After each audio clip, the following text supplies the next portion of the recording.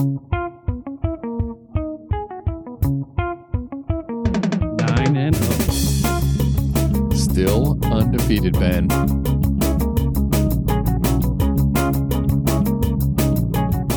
And welcome back, everyone. It is episode 99 of Thirst and Goal. Can you believe it?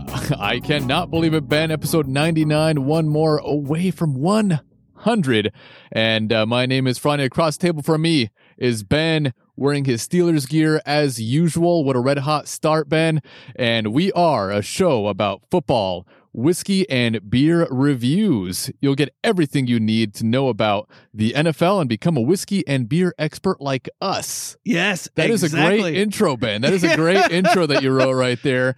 Expert is being a little generous. Expert is a little generous. I think we're two regular guys that are just sampling as we go. That's true. I just use Skip Bayless and Colin Cowherd as the bar. So if they pass as experts, I suppose we can pass as experts as well. But yeah, we do this podcast every single week, bringing you NFL news and wonderful reviews of scotches, bourbons, ryes in the second half of the show. Friday, how was your week this week? It was a good week, Ben. It was a good week. It actually felt like it just flew by. Oh, that's a good week when it flies by. What about you? It was a long week. It actually was. Anytime there's a slow week, it's always followed by a long week. But we have a holiday coming up. Although it'll be an interesting holiday this coming week. It won't be the traditional Thanksgiving that we're all used to. But at least there's a Steeler game on Thursday, and there is some time off from work, I hope, for most of us. Frane, unfortunately, has to work on Friday. What are you going to do? But just got to do it. Exactly. What are you drinking over there, Frank? Tonight, Ben, I'm continuing to drink the Sazerac rye with a little bit of Coke and a little bit of club soda. Oh, I got to watch your figure. Yeah, I got to coming up on Thanksgiving. I know. I'm going to be eating just a little bit. Well, not as much. We're not going to have the same crowd that we would usually have, but I'll be eating for sure. Yeah, your mother's not going to make steak, lasagna, ham, turkey. I'm not sure if it's going to be the same menu as before, but I'll definitely be eating on Thanksgiving. Charcuterie and everything else that she normally puts out. I'm drinking the Plymouth gin that Franny was so kind to get for me. It's a Plymouth gin. It's from the United Kingdom. It's really a nice winter gin. I don't know the difference really, but yeah. Winter, you want a little bit more spice, a little bit more juniper, a little bit more botanicals in there to take the edge off the cold winter air. And I actually also have a sprig of fresh rosemary from Frane's quote unquote garden that I have in there as well, with a little bit of lime and a little bit of full tonic. You didn't do what you did last week though, where you burned a little bit of the rosemary, put your glass over it, and just let the smoke sort of cover the inside of the glass. Actually, that's what I'm going to do. I'm going to hold that rosemary for next week, let it dry out, Put it out in the and sun. Then burn it, and then try that again next week. But that's a little trick. Sunny week. It's going to be a nice sunny week in Southern California, so you can just leave it out here, let it dry up. If there's any fungus growing on it, maybe not touch it. Just but burn it off. Exactly. Well, yeah, it's a little trick for you folks out there that like your rosemary flavored cocktails. Doesn't have to be a gin and tonic. Take some dried rosemary, light that on fire, get it to smoke, blow it out, put your glass over top of the rosemary as it's smoking and smoldering, and it'll really coat the glass with a nice wintry holiday cheer. Yeah, it smelled really good last week though, actually. Yeah, for sure. Yeah. I should have done that. I had the ice in the glass before I realized it. Yeah, you could have just tossed it out. We have plenty of ice. That's true. What are we going to talk about tonight, Franny? Tonight, Ben, on the big board, we have our NFL news as usual. We also have a shout out to our new and loyal listeners out there. We also have our NFL Week 10 recap and our Week 11 picks, along with the betting lines, Ben. So we've moved up Ben's betting corner a little bit sooner in the show when we talk about the games. So we'll talk about the picks as well, or the betting lines. And we also have our shot of the week, Ben, which is in honor of the undefeated Steelers. As long as they remain undefeated, we will keep bringing these spicy shots. Ben loves these shots, and I think it's appropriate. Red hot start, red hot shots. And we also have our beverage of the week, which is a scotch. It is the Glen Roth's 12 Speyside Single Malt Scotch Whiskey. Ben, you actually got this because you lost a bet a few weeks ago. I forgot what it was. Oh yeah, that Antonio bet Brown. Antonio I thought he Brown. would score a touchdown in his first full game with the Bucks. I think he had one catch, right? I think he had maybe one catch in that game. So you lost that bet, and it was your birthday actually. So you had a little bit to drink that night, and so you were just making dumb bets all around. That's true. Yeah, which is expected. I got a little ways to go to make up for some. It's like when you're bets in Vegas. I made that it's week. Like when you're in Vegas, you're sitting at the roulette table, you're drunk, you're like, whatever, I'll just put my money all over the table, and that's kind of what you did with this. You're like, yeah, Antonio Brown's going to score 17 touchdowns. Yeah, the gift that keeps on taking. Yeah, exactly. And we also have our beer of the week, which is another offering from Einstock. We've loved everything so far from Einstock. I mean, I just can't, I can't give this brewery enough credit. I mean, they're from Iceland. You wouldn't expect much from them, but everything has been excellent from them. Yeah, everything. Everything. I mean, everything in their line. The ales, the pale ale, the white ale, the porter, and now we have this Doppelbock. I mean, I'm hoping this will be good, but I have no reason to believe that it won't be excellent. I'm sure it will be delicious, and it has some nice Christmas graphics on there. It's a little bit greenish in color. Usually they have the blue and the white sort of tone, but it's there's a little Rudolph nose. Is there? Yeah, on the can, on the Viking on the can itself, and we also have our housekeeping band to finish up the show. Yes, that'll hopefully be about 2 hours from now rather than 3 hours from now. So we are trying to truncate down a little bit, the show a little bit, although we might fail. Yeah, we might fail. But the first half of the show is NFL. Second half is our quote expert unquote reviews of Browns and beers, as well as Fridays. They're reviews for sure. They're definitely reviews. Yeah, expert. We'll get there. But I've watched a lot of reviews, and these are as good as most of the expert reviews. We give you our honest take. Yeah. On the beers and the Browns that we taste. And most of the reviewers you'll see on YouTube, or if you're reading their blogs, they get the booze for free, so they are incented to give you a good review. We pay out of pocket for all of these, so we will give you our honest review until some distilleries start sending us things that we review, and who knows, then our reviews 5 stars for all of them for the George Dickel. George Dickel 5 stars. That was the worst. If you see the George Dickel on the shelf and you think, that rye might be good, it is not, unless George Dickel wants to send us free booze. 5 stars for George Dickel. Exactly. All right, Friday, what's first up on the big board? First up on the big board, Ben, is our NFL news. Yeah, we had a little bit. I mean, it wasn't really a crazy week this week, thank goodness. There are a bunch of folks out on the COVID reserve list, but a pretty sparse week of news. So that's actually good news given what's going on in the world as we speak. So the NFL is continuing to roll along, but we have a couple of big injuries on the quarterback front. Drew Brees with multiple broken ribs and a collapsed lung. Ribs broken on both sides of his sternum and a collapsed lung. The imaging, according to the report, showed 5 rib fractures and a collapsed lung for Brees this past week. And there's fear that he has more fractured ribs as well. The doctor's conclusions informed the Saints' decision this week to place the 40-year-old quarterback on injured reserve. Also, Nick Foles, although he appears to be very bruised and battered, no major injuries there. It looked uglier than it was, carted off the field this week in the game against the Vikings. Vikings official Twitter response was "bear down," which got a lot of people in the Windy City. I don't understand why. Why would be? I mean, they're division rivals. I mean, if that. I mean, obviously the injury. When I saw Nick Foles go down, I wasn't exactly sure what was wrong. It didn't look like anything serious. I thought maybe he bruised a kidney or something. Yeah, I don't know. He was slammed. It looked rough for a minute. He was slammed to the turf. I mean, he's he was about 30 years old or so. Yeah, somewhere around there. He's not a young, spry guy like the Kyler Murrays of the world, who was also a little banged up. But I didn't think it looked serious. I mean, if it was like Dak Prescott injury, I'd say that's you definitely shouldn't write that kind of stuff on your Twitter. But for sure, as a rival, if the Eagles wrote that or the Cowboys wrote that or whoever in the NFC East in that division, I wouldn't be disappointed. I don't know why people were people are a little oversensitive in the Chicagoland area, but I mean, it was my take on that Matt Nagy finally succeeded in what he's been trying to do all year, which is to finally kill Nick Foles. It appears that is his offensive strategy for that team, is to see how many times he can get Nick Foles painfully on his backside. And Teddy Bridgewater, knee injury.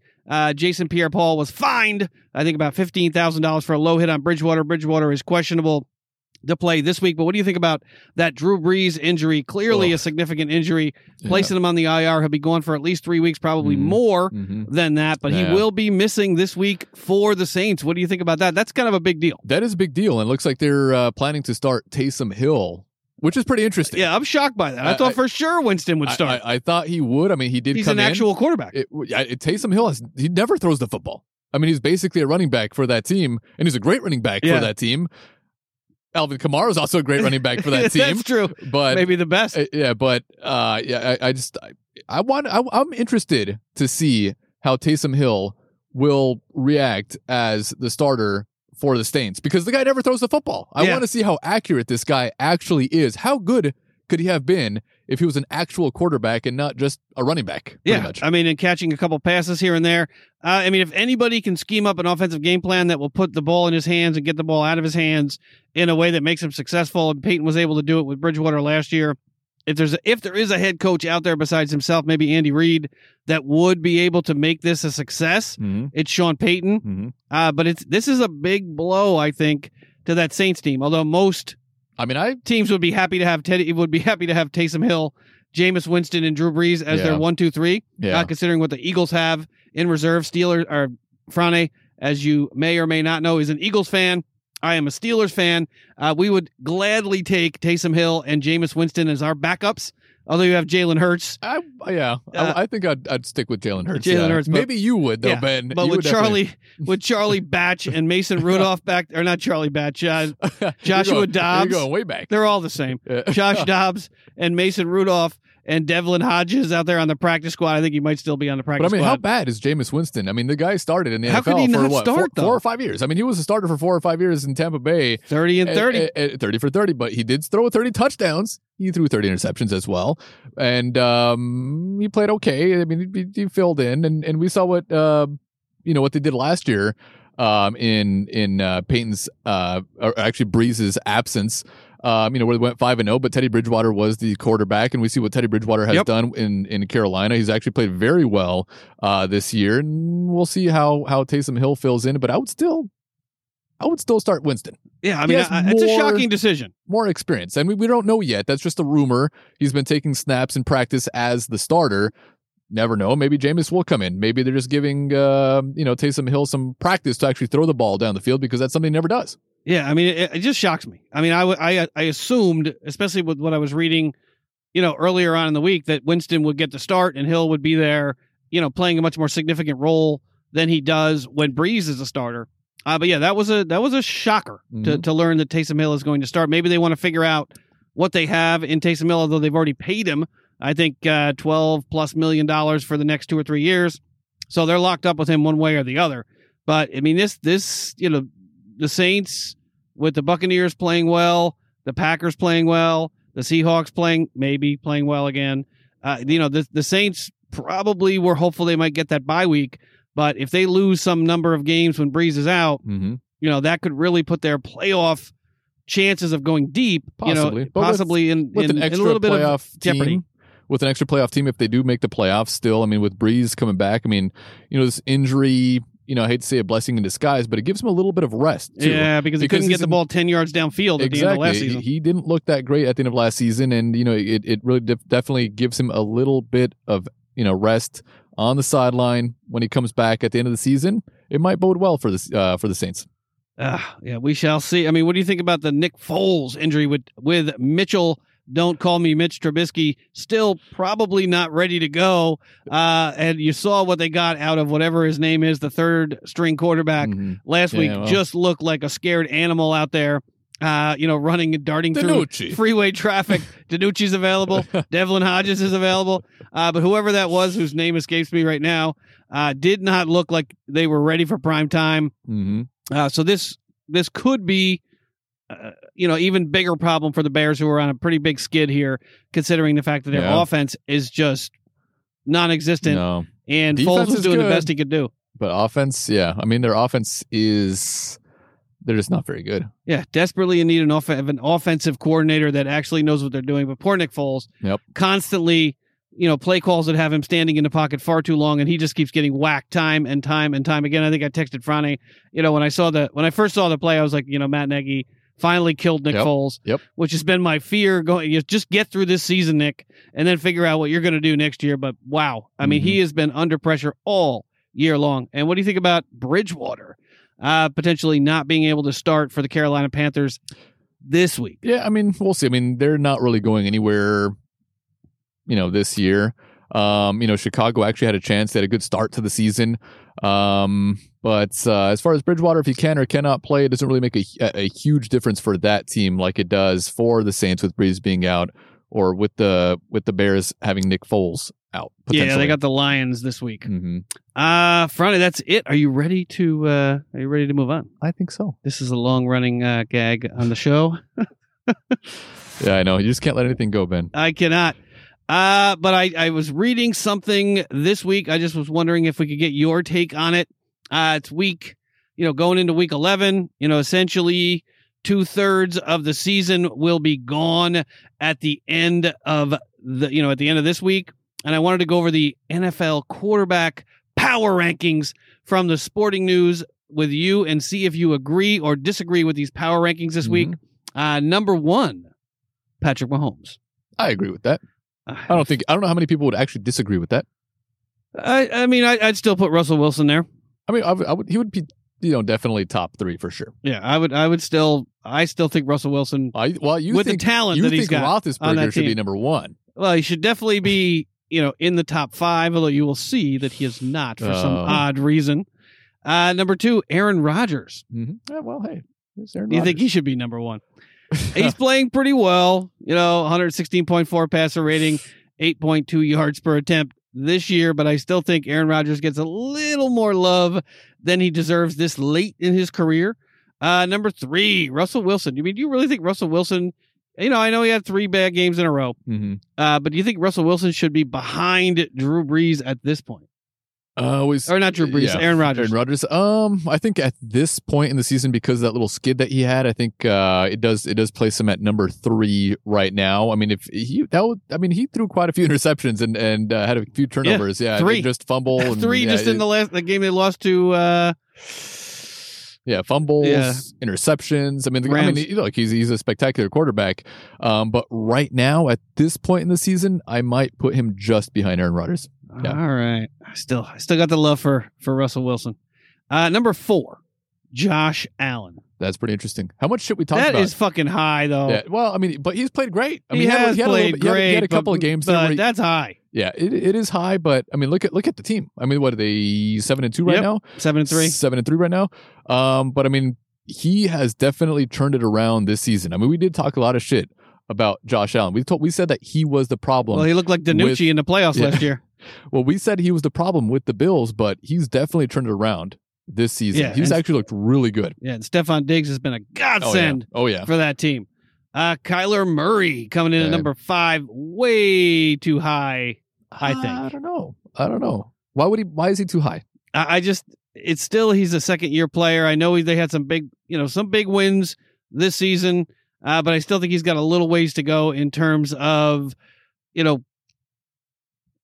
well, it's not just tenure in the league. Pressure-packed moments and being able to deliver the ball in the moments that count. Well, he did.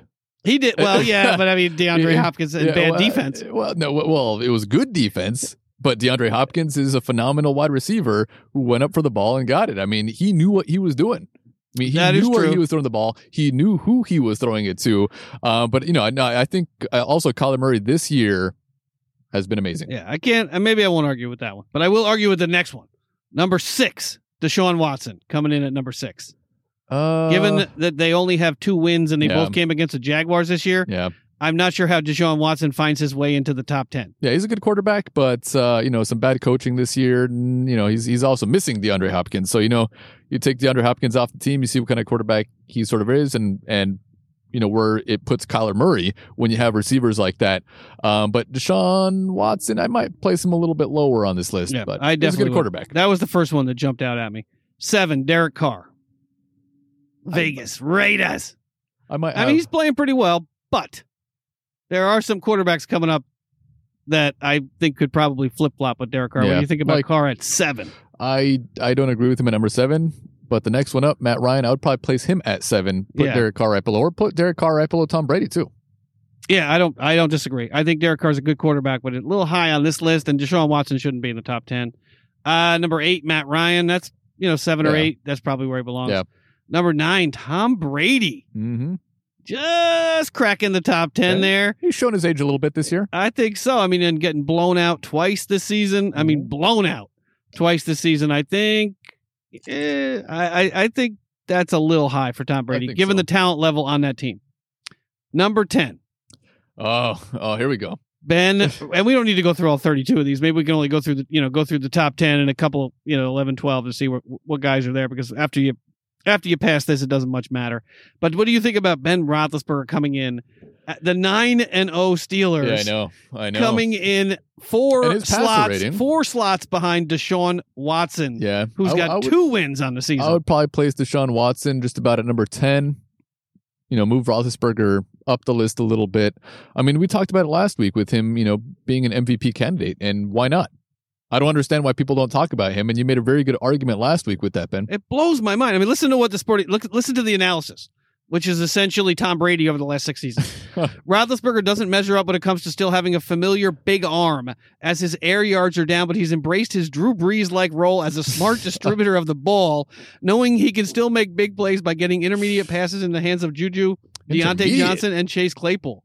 Are you fucking kidding me? Wild hate. The quarterback that's at number 9 won 6 Super Bowls doing exactly what they're describing here when he was in his 30s and 20s. Exactly. The fact that the Steelers are not running the ball well, and they're throwing the ball, 6 to 10 to 15 yards down the field, eating up clock, and matriculating the ball down the field and ultimately scoring points, I don't think should be something that works against Ben Roethlisberger. Yeah. The way that they're talking about him it's as if he's got one leg in the casket, as if he's a game manager. Yeah, Ben, which is what around the NFL pod game manager. I'll give you your game manager. I mean, come on. I don't agree with that at all. He's 9-0. He is their entire offense half the time in the second half, when they just take the running backs off the field and they just go 4 and 5 wide, or they have a 12-man formation, 12 man, or whatever, 12 personnel. But ultimately, there are only blockers in the game, and he's throwing the ball. I just think this is a ridiculously low ranking for a guy that's 9-0. Has he can still throw the deep ball. He threw one to Deontay Johnson down the sideline this past week. He's just not being asked to do it as much. No, I don't think it's a fair ranking for sure. It blows my mind. Next up, 9-0. Next up, we can look at number. Put him at number 10. Yeah, well, get Deshaun Watson in there. He could beat the Jags. Justin Herbert at number 11. I think Justin Herbert should probably be up there where Deshaun Watson is. I mean, Justin Herbert, he was forced into action, and he's played amazing. I mean, they've been very unlucky, and they have a terrible head coach, and not the greatest head coach. I mean, he hasn't made wise decisions this year, or this season, or even last season, or the season before that. I mean, he's no Doug Peterson.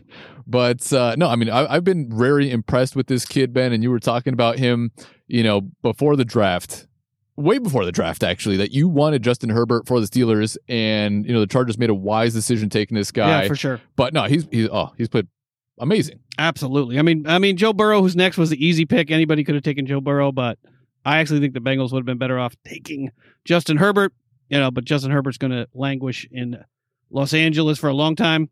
Burrow coming in at number 12. That's probably fair. Lamar Jackson coming in at 13. Yeah, I think, probably fair. Yeah.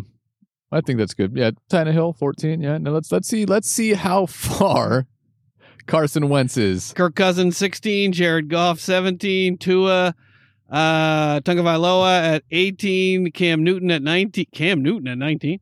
Phillip Rivers at 20. Baker Mayfield at 21. Daniel Jones at 22. Carson Wentz at 23. Right in front of Nick Mullins and Joe Flacco. Right in front of Nick Mullins and Joe Flacco. So essentially worst in the league. That is pretty sad. But that's where he belongs. He doesn't belong to be. I mean, he doesn't deserve to be any higher than that right now. The way he's played, he could be 32.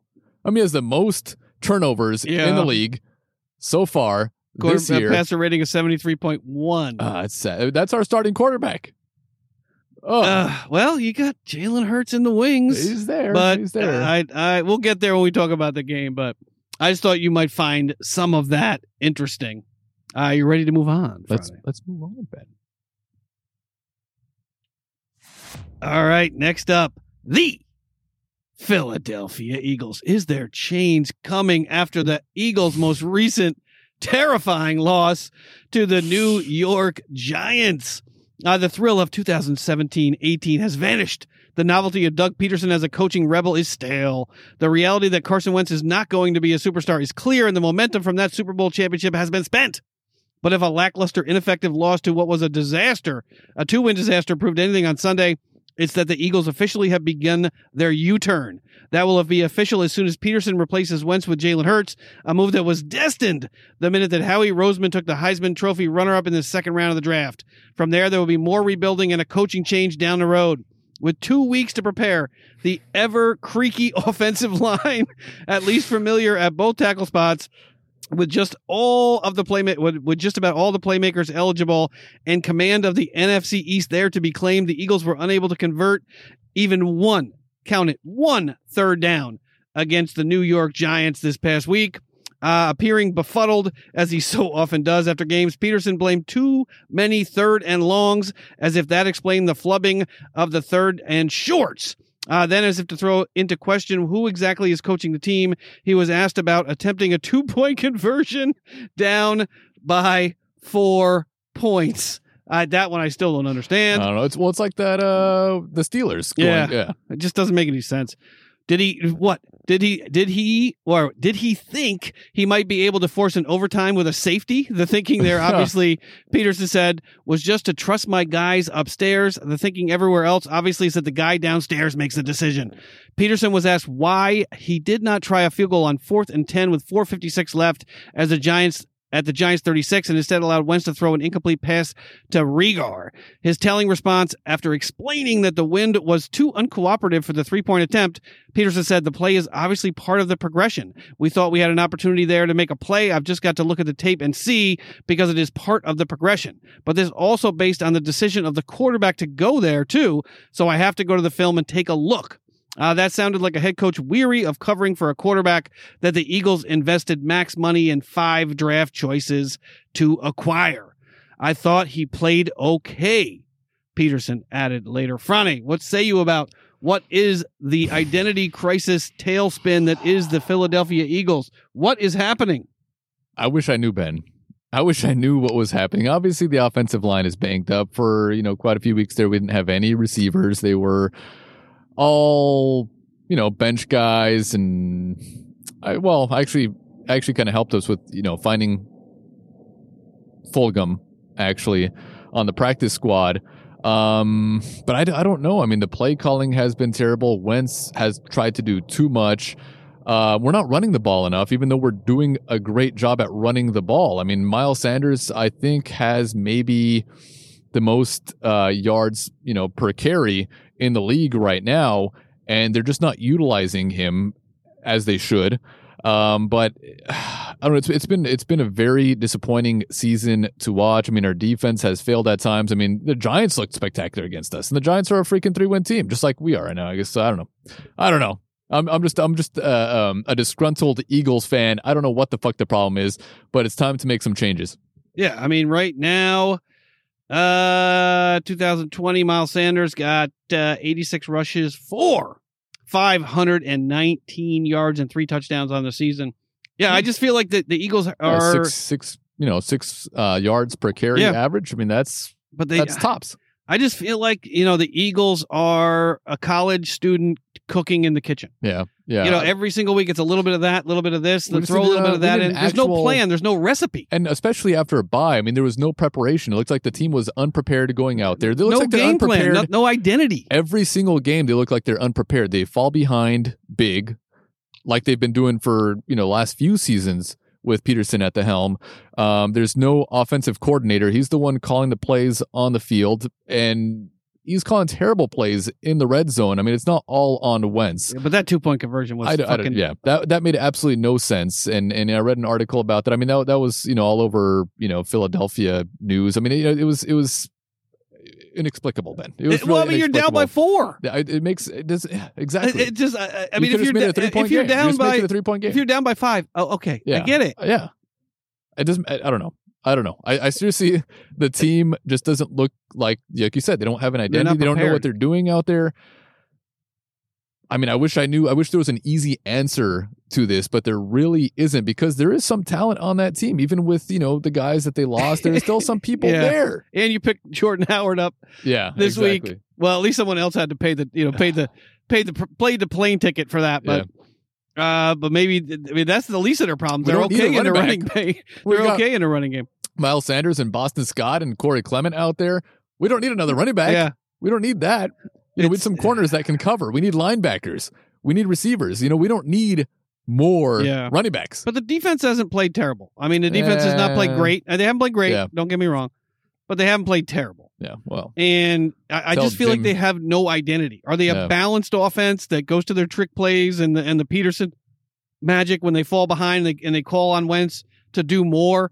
Are they a pass first team? Are they a run first team? I feel like every game it's just like he's throwing those whatever you think, those things you used to throw at the wall that sort of slide down the wall. He's just throwing plays out there. He, like, going into the game, there isn't really a plan. You don't know what type of team they are. It's much like the Cowboys. Like, Zeke is sort of a man on an island. You don't know going into a Cowboys game what their identity is anymore. You think that with Prescott going down, it's going to be a lot of Zeke catching the ball out of the backfield as well as running the ball a ton with Pollard backing him up. But now they're throwing the ball more and they're not throwing the ball to Zeke at all. And I feel like that's the case with the Eagles. Every time they start an offensive series, I don't have any idea what they're going to do. Mm-hmm. And you know what the Steelers are going to do? They're going to try to run the ball. If it's not successful, Roethlisberger's going to take over in the second half and try to score some points. Yep. But their identity is to try to run the ball down the field.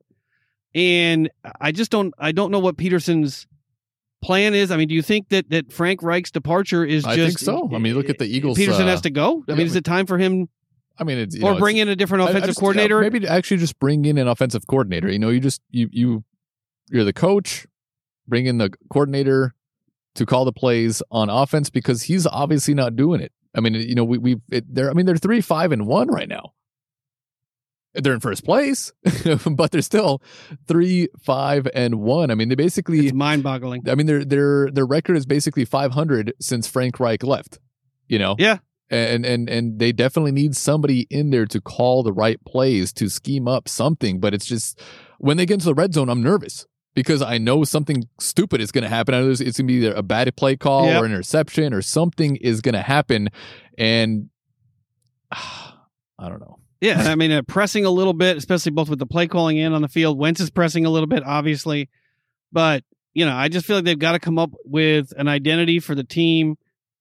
And in that division, I think there's a little bit of wiggle room where they can try to find their identity and stick with their identity for a game or two and get everybody on the same page and let the chips fall where they may, because you could still end up winning that division in the long run. The Giants are playing a little better.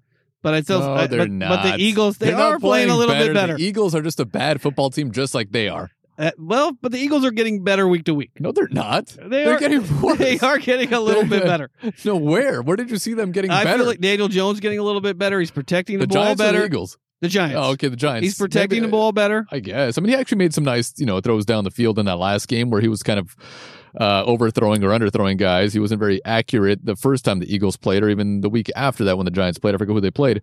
But he actually did connect with his receivers more in this past game. But, the Eagles are a hot mess right now. Yeah, and I just feel like I agree with you. I think they have to figure out who they are, and who they are should be leaning on the strength of the team, which right now is their running game. Yeah. And they should be leaning on their running game and working the running game in as much as they can, and both running the ball as well as guys catching the ball out of the backfield, because they've got Scott and they've got Clement and they've got Miles Sanders, and they should be using those guys a lot more rather than chucking it out there to Fulgham and a bunch of scrubs. Miles Sanders is a baller, and they're just not utilizing him.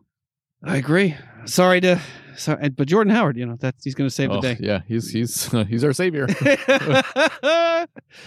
All right, Friday, are you ready to move on from what used to be the Philadelphia Eagles? All right, well, this has got to find its way onto the agenda.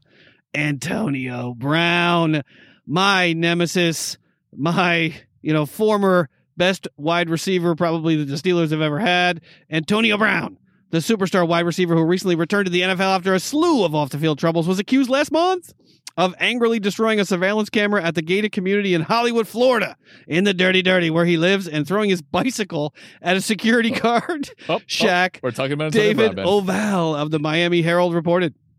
Hollywood police determined that it had probable cause to charge Brown with misdemeanor criminal mischief for the October 15th incident, but the report said, but the Homeowners Association president declined to press charges, and according to the report, police saying she feared that Brown may retaliate against her employees. Sylvia Berman, the HOA president, downplayed the incident on Monday, saying, "It's not that we're afraid of Antonio Brown," Berman said. Instead, she said, "The board thought the incident was too minor to press charges, and Brown had agreed to replace the broken camera." A spokesperson for Brown said Monday that she has been assisting Mr. Brown for several months to resolve certain minor disputes with the housing authority. One of the issues involved difficulties that visiting friends and family experienced while attempting to access a visitor gate. That and all the other issues have been fully amicably resolved, and everyone is getting along just fine, spokeswoman Alana Burston said, adding, "I'm not sure who is trying to promote this narrative. Yeah, this is brand new. No one ever thought that Antonio Brown had been up to something." In a second statement sent Monday evening, Brown spokesperson Alana Burston said Antonio regrets that he lost his cool that day, and he has made amends with the HOA. However, he is rightly concerned that he is routinely targeted by some for mistreatment and undue scrutiny because he is Antonio Brown, and he wants to be a good neighbor, a good citizen, and a good teammate. Frane, what say you? Accosting a security guard, chucking his bicycle up against a security gate. This all a month before he took the field with the Tampa Bay Buccaneers. This is not weeks ago, months ago. This just happened. And Bruce Arians said he's been great. He's been a model citizen, but the second he's not, he's off the team. I don't know whether that's true or not, but I just love this type of stuff because I hope it turns into something more because why, Ben? Because he used to be a Steeler and he has made my life miserable. He's made the league's life miserable. And it's just, I just don't think he's a good person. He's a douchebag. Something more negative. Oh, there you are. He's a douchebag. No, but I mean, this guy can't stay out of trouble. He can't stay out of trouble. A month ago. I mean, it's great for the podcast because we always have something to talk about, especially Antonio Brown news. It's like nonstop. And I don't know what's wrong with this guy. What? You got it?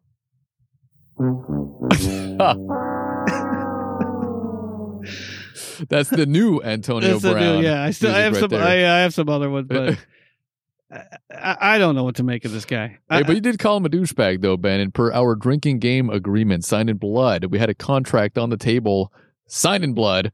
If you say anything negative, Ben, about a team in your division, which is the AFC North, or if you say anything negative about Antonio Brown or Le'Veon Bell, or if I say anything negative about a team in my division, which is the NFC East, or if Sonia on the podcast tonight, she'll eventually join us. If she says anything negative about a team in her division, which is the NFC West, then she takes a shot. And Ben, you just called Antonio Brown a douchebag, and so that warrants a shot. And what are we drinking over there tonight, Ben? We have a little bit of the Bird Dog blackberry flavored whiskey. We had the strawberry one. We also had it wasn't mango. What was it? It was grapefruit, strawberry. That's what it was. Grapefruit, strawberry. Probably the number one drink at whatever college passes for college in Hollywood, Florida. The Southern Comfort Lime, which was not terrible, actually. And we also had, I think Jim Beam Peach. The Jim Beam Peach. Yeah, that's right. Yeah, so there was quite a few very sweet whiskeys as our punishment shot. Yeah, Ben. for sure. Tonight, and for the weeks to come, this is our punishment shot tonight. You called Antonio Brown a douchebag. You said something negative, so you take a shot. Yeah, and you weren't too nice to the Giants either. What are you talking about? You said that they suck and they're not getting better. But it's true. Well, Daniel Jones he's getting better. Look at their record. They're 3-7. That is true, but they are getting better. Here we go. Okay.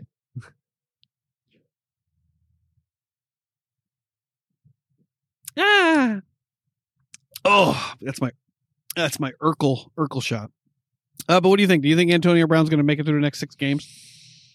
Unless he shoots himself in the foot or, burns his feet in the cryogenic chamber, I think he will. I don't know if the league will take any action on this. It seems like it's pretty much been settled.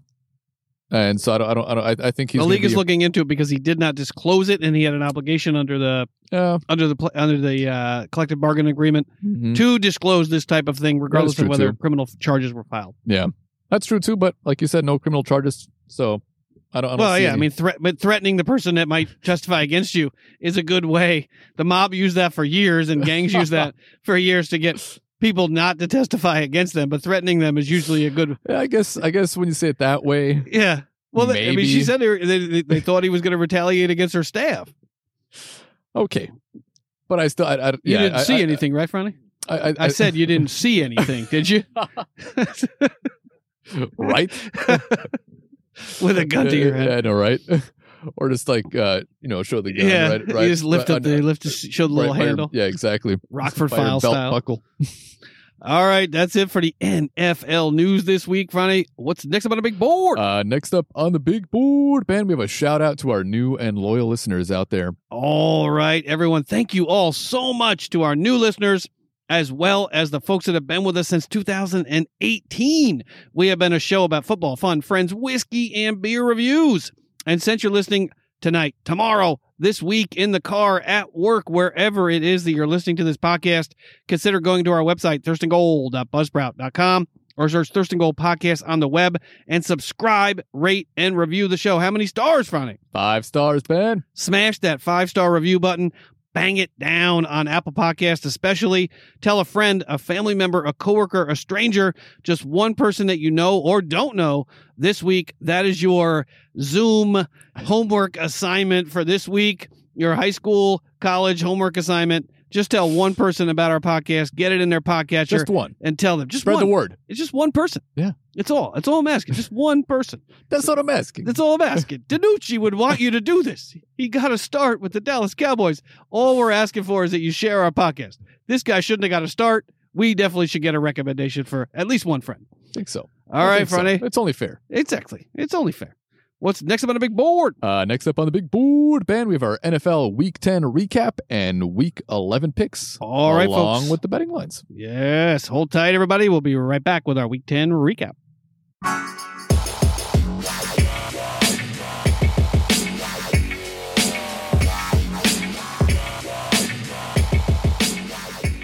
All right, and we are back with our NFL Week 10 recap and Week 11 picks. Yeah, what an exciting week this week was. Well, it depends on who you're rooting for. Yeah, there were some unexpected games that went a different way than I would have expected. A different outcome in the Eagles game for sure, yes.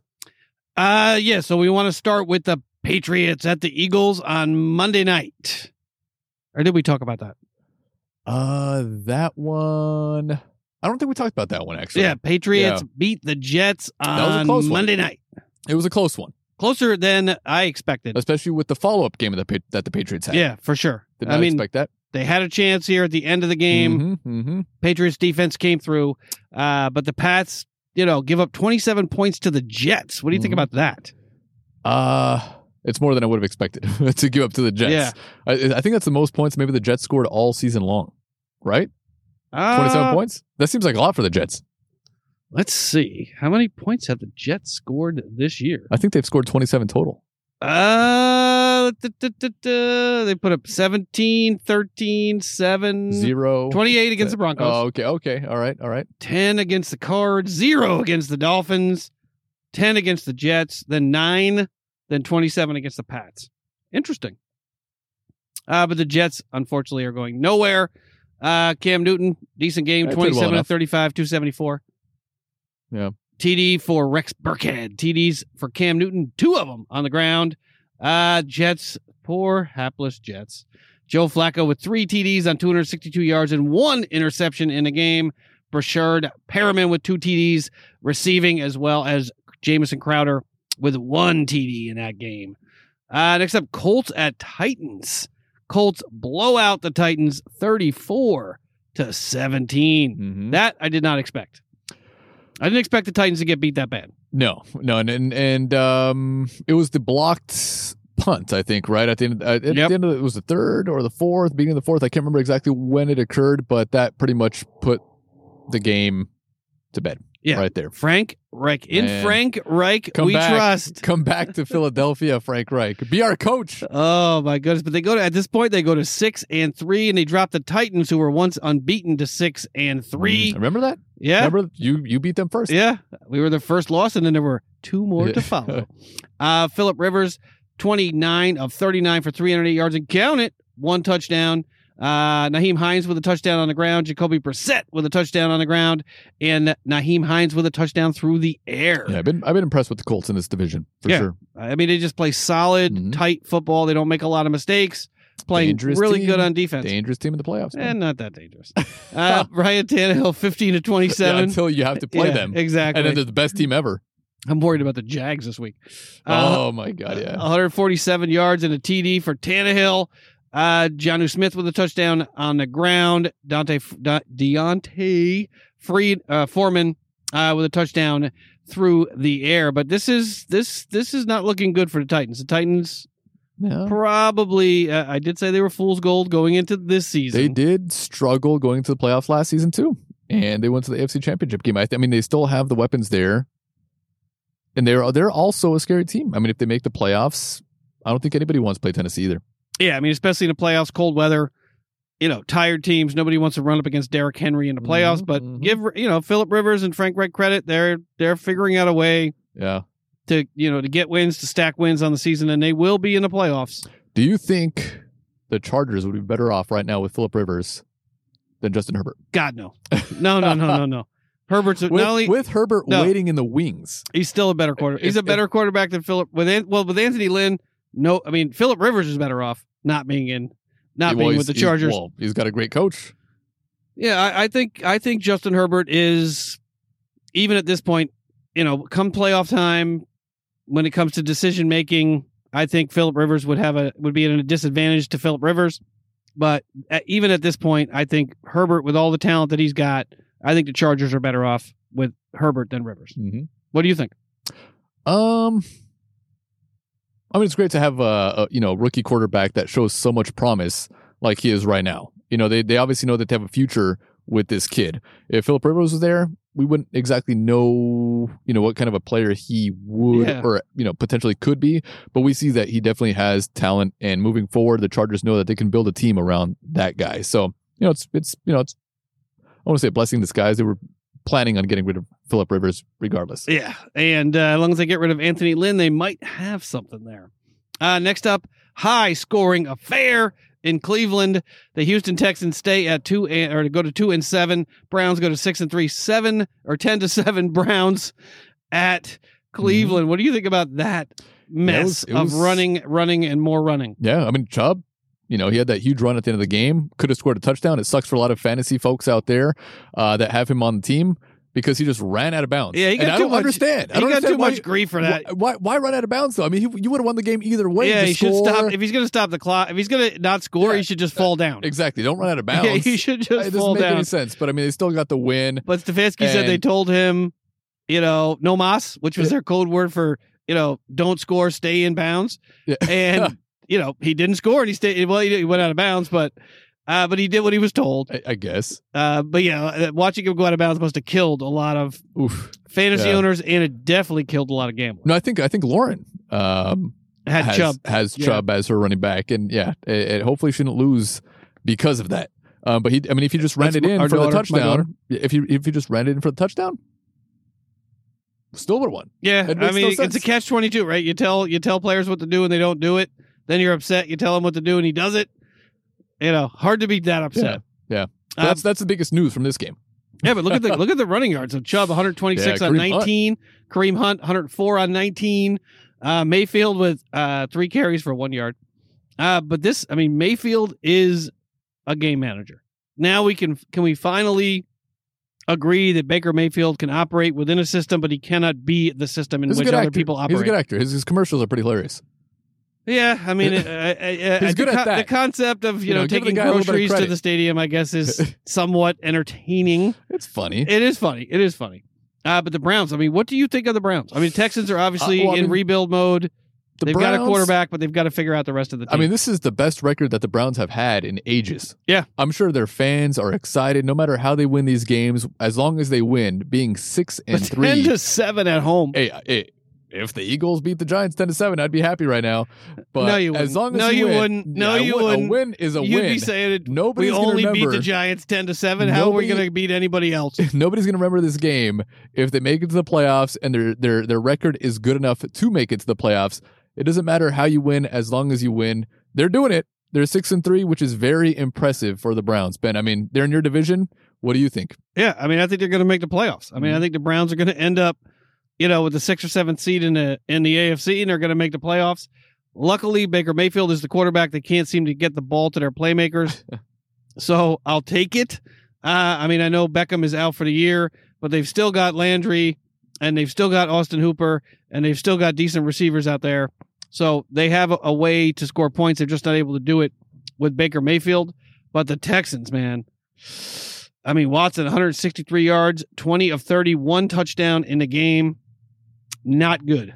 Not good for the Texans. J.J. Watt says this is not satisfactory. It can never be satisfactory for the Texans, but he'll be looking to get out of there probably at the end of this season because they are going in the wrong direction and going in the wrong direction fast.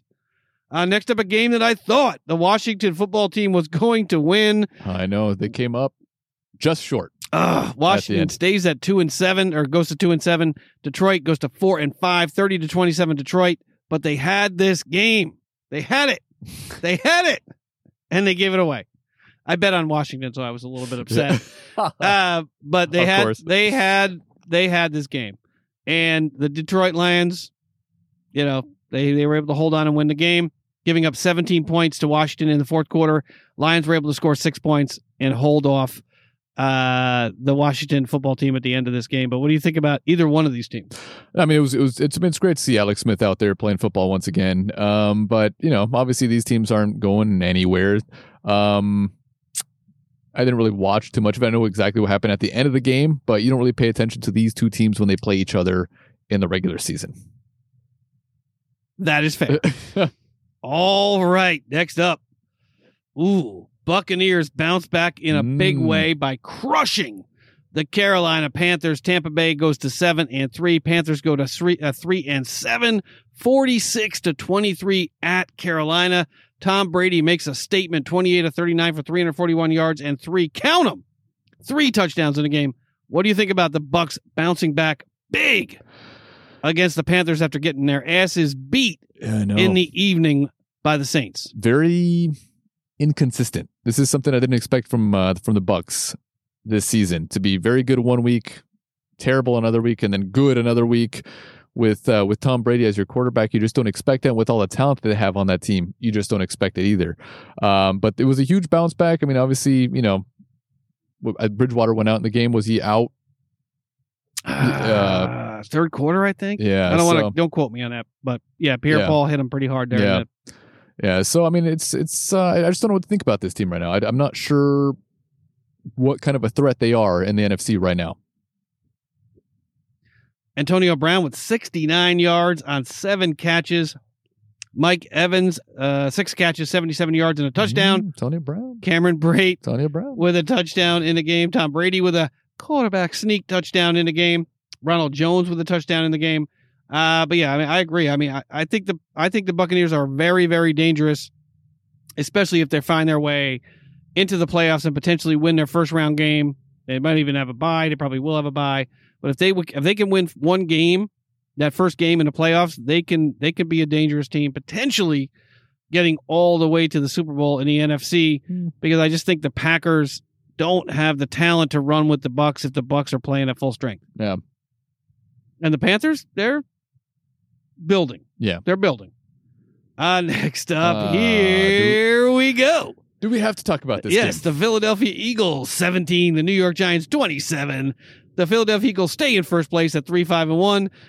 Thank God for that tie. The New York Giants go to 3-7, but the Giants beat up on the Eagles. Fourth quarter, Giants were able to put up 6 more points. The Eagles just could not come back and put up any points. What do you think about losing to your division rival here? It didn't feel good, Ben. I really expected the Eagles to win this one. I bet on them. And they just played a sloppy game. Everyone in the NFC East fucked me this week.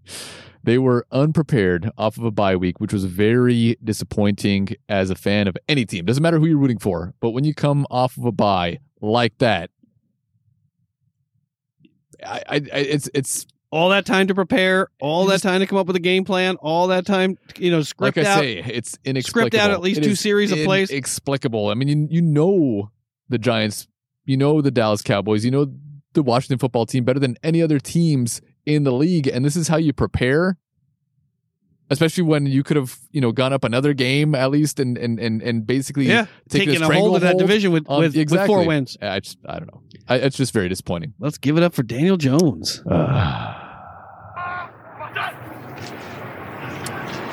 Jones on the keep. And Daniel Jones showing his legs, showing his speed, and Jones into the end zone for the touchdown. 32-yard touchdown scramble. Yep. The 22-mile-an-hour Daniel Jones. He's actually sneaky fast. No, he actually he is. Doesn't look like it. He is really fast. He didn't trip up before the end zone right there. So I'm sure that was a great feeling for him. But it was just a disappointing display all around by the Eagles. I mean, you look at the rushing yards, how well they were running the ball, and they just, got away from the run. Carson Wentz, 208 yards. I mean, he didn't turn the ball over. 19 rushing attempts in the game. One fumble. By running backs. He had one fumble, I believe, but it was recovered by the Eagles. Didn't turn the ball over. Didn't turn the ball over. I guess that's a plus. 21-37 for 208 big yards. But look at Daniel Jones, 21-28 for 244. No touchdowns, no interceptions. But he did have a touchdown on the ground. Wayne Gallman with a touchdown on the ground as well. But this division is completely up for grabs. All the Eagles have to do is get their shit together, win 3 more games or 4 more, probably 3 more games, and they can sneak their way into the playoffs. Yeah, well, easier said than done, Ben. Go on a nice run into We have a stretch of 5 very difficult games right now coming up. What does your schedule look like coming up? Pretty ugly. It could be 5 losses. Yeah, that's when you flourish. It could be 5 losses for the Eagles. They got the Browns. You got the Cowboys. They got the Browns. Oh, no, you got the Browns tomorrow. The Seahawks. Mm-hmm. The Packers, the Saints, the Cardinals. I mean, that could be 5 losses. That is kind of a tough schedule right there. Maybe they win tomorrow, and for your sake, I hope they do. I hope they do for your sake, Ben. Well, actually, I mean, you're 9-0, so maybe you don't worry about it as much right now with your record. But I mean, the Eagles could potentially lose 5 games right now. They could. I mean, they're going to win. They're going to win one of those games. No, I mean, maybe the game against the Seahawks. You never know. Yeah, I don't think so. Next up, Jags at Packers. Surprising outcome. Well, not the outcome was not surprising, but the score is surprising here. Packers 24, Jags 20. Jacksonville goes to 1-8. Packers go to 7-2. But the Jags, with their defense, they hung tight in this game, creating havoc for Aaron Rodgers. Jake Luton with 169 yards on 35 attempts. It's been impressive. And an interception in the game, but uncharacteristic for Rodgers, 24 of 34, 325, 2 touchdowns, and another turnover in this game, another INT in this game. But this was closer probably than it should have been. And coming down in the fourth quarter, the Jags had a chance to win this game. They did. It was pretty scary. I'm sure a lot of Green Bay Packers fans out there were very worried. But do you think this says anything about the Packers letting the Jags get this close to them at home in Lambeau? In cold weather, no less. How do you feel about them now, Ben? You got to play them tomorrow. I mean, I think the Jags defense is formidable. Mm-hmm. After losing so many players. Yeah, Jack is still finally playing in the right position, and I mean, I think they have a solid defense that can create havoc for a lot of offenses out there. And I was shocked that they were able to keep it this close and put up this many points against the Packers in the kind of cold weather that they were having there. And I just think the Packers, they don't have the talent to compete with the Arizonas, the Seattles, the Tampa Bays. It's not Aaron Rodgers' fault that they don't have the talent. I just don't think they got the talent. Even with Lazard coming back, Devontae Adams, Jones, I just don't think they have the talent. Mm-hmm. What do you think? As far as having the talent? to compete with, Seattle, Arizona, Tampa Bay. They've got New Aaron Orleans. Rodgers. They've got Aaron Rodgers. Whenever you have Aaron Rodgers, that type of quarterback on team, you always have a chance. All those rings he's got. Oh, please. Yes, he's just got it just jingling as he walks down the street. Just all you hear is jingling rings in the pockets. He's been close. He has been close, and he beat the Steelers, so I'm not particularly happy about that. Next up, the game of the week, probably. Ooh. Buffalo at the Cardinals. Cardinals win 32-30 on the Hail Murray. Sorry. He actually filed to trademark that. He's taking the Pat Riley route of trademarking things that, well, actually, at least this is something he did. Pat Riley trademarked three-peat, and that it wasn't actually his team that three-peated. Josh Allen 32 of 49 for 284, 2 touchdowns, 2 interceptions in the game. Kyler Murray 22 of 32 for 245, 1 touchdown and 1 interception. But what do you think about the heart-breaking loss here for the Buffalo Bills after that beautiful pass by Josh Allen to the left corner of the end zone to go up in the fourth quarter? Kyler Murray puts the dagger in the heart. What do you think? The Hail Murray. That's what they're calling it. The Hail Murray. That's why he ran to the copyright office, to the trademark office the next day. With his little legs just moving. His little tiny legs just moving. That's an awesome name. That's an awesome name right there. But no, I mean, he knew exactly what he was doing. I mean, he knew who was in the corner of the end zone. He didn't care how many defenders were around DeAndre Hopkins. He just threw it up there and figured he's going to come down with this. And he did, and it was a spectacular play. It was awesome. I mean, it was come on. It was a great game all around. I mean, it sucks for the Bills. I mean, obviously we root for the Bills, Ben. I mean, you have a connection. How do you let that happen? You have a connection to Buffalo. But I mean, and also, but how do you let that happen? On top of that, the Seahawks at the time they lost. I mean, on Sunday, and we were kind of excited. Yeah, but push the Seahawks down to third place. Yeah, I know. Not anymore though. That's true. Now they're back in first place. Now they're back in first place. But we thought this game was pretty much over until that last heave in the corner of the end zone, and it changed the standings for a second there for at least 4 days or so. But it was a spectacular play. I mean, you love to see that in football, unless it's against your own team. Yeah, I mean, Josh Allen did he did give the ball away twice, and I know most folks are saying it's just the way it goes. I can't help but feel that the Buffalo defense made some mistakes on that play. You know what Kyler Murray is capable of. They can either knock that ball out rather than try to catch it, which should be your goal back there. They tried. They tried, but they were. I don't think they tried to knock the ball out as much as they tried to catch it. I mean, if you look at he was just a little higher. I mean, he definitely got higher. Hopkins just wanted a little bit more. He did, but you got to slap that ball away. Yeah, exactly. But when he gets his hands on that ball, you got to smack that ball out of there. Even if they call pass interference and it sends you to the 1 yard line, you got to knock that ball out of there. Alternatively, how do you not? I mean, I know it's a typical defense, typical defense in that situation when they were playing 15 yards off the receivers just to get back in the end zone, knock the ball down. But they had the opportunity to bump Hopkins off the line as well. They could have had a defender up on Hopkins with help over the top, and they just decided to let Hopkins run the go route right down the field with no obstruction at all. Mm-hmm. And I just feel like when you got a receiver like that and you got a quarterback like that, I know it happens. Murray did a good job getting out of the pocket too, but the Bills defense got to be prepared ending for that. Up on that side of the field where he knew his biggest weapon was, and he just whipped it down there. But I feel like you got to knock that ball down, or alternatively, at least bump Hopkins at the line and make it a little bit more difficult for him to get down there into the end zone. Probably wouldn't have changed the play, but I feel like the Bills. Maybe it's just my frustration in watching that play, but I think the Bills could have done a little bit better job on defense there. Yeah, especially when you got Kyler Murray. Yeah. You win some, you lose some. I think Buffalo did the same thing against the Chargers earlier in the year. So but everybody does it against the Chargers. That's true too. Yeah, that's like that's not very impressive. Never mind.